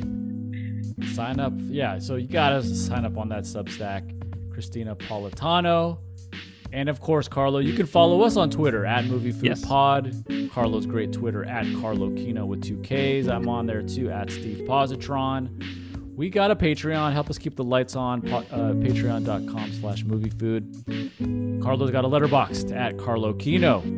Carlo Kino with 2 Ks. Once again. Yeah, consistent. And you can also, I think we might start posting a little more from the Movie Food Pod Letterboxd as well. So that's just kind of a little undercover hit. Yeah. And Carlo, that is it. All right. Thank you so much, Cristina. Thank you, guys.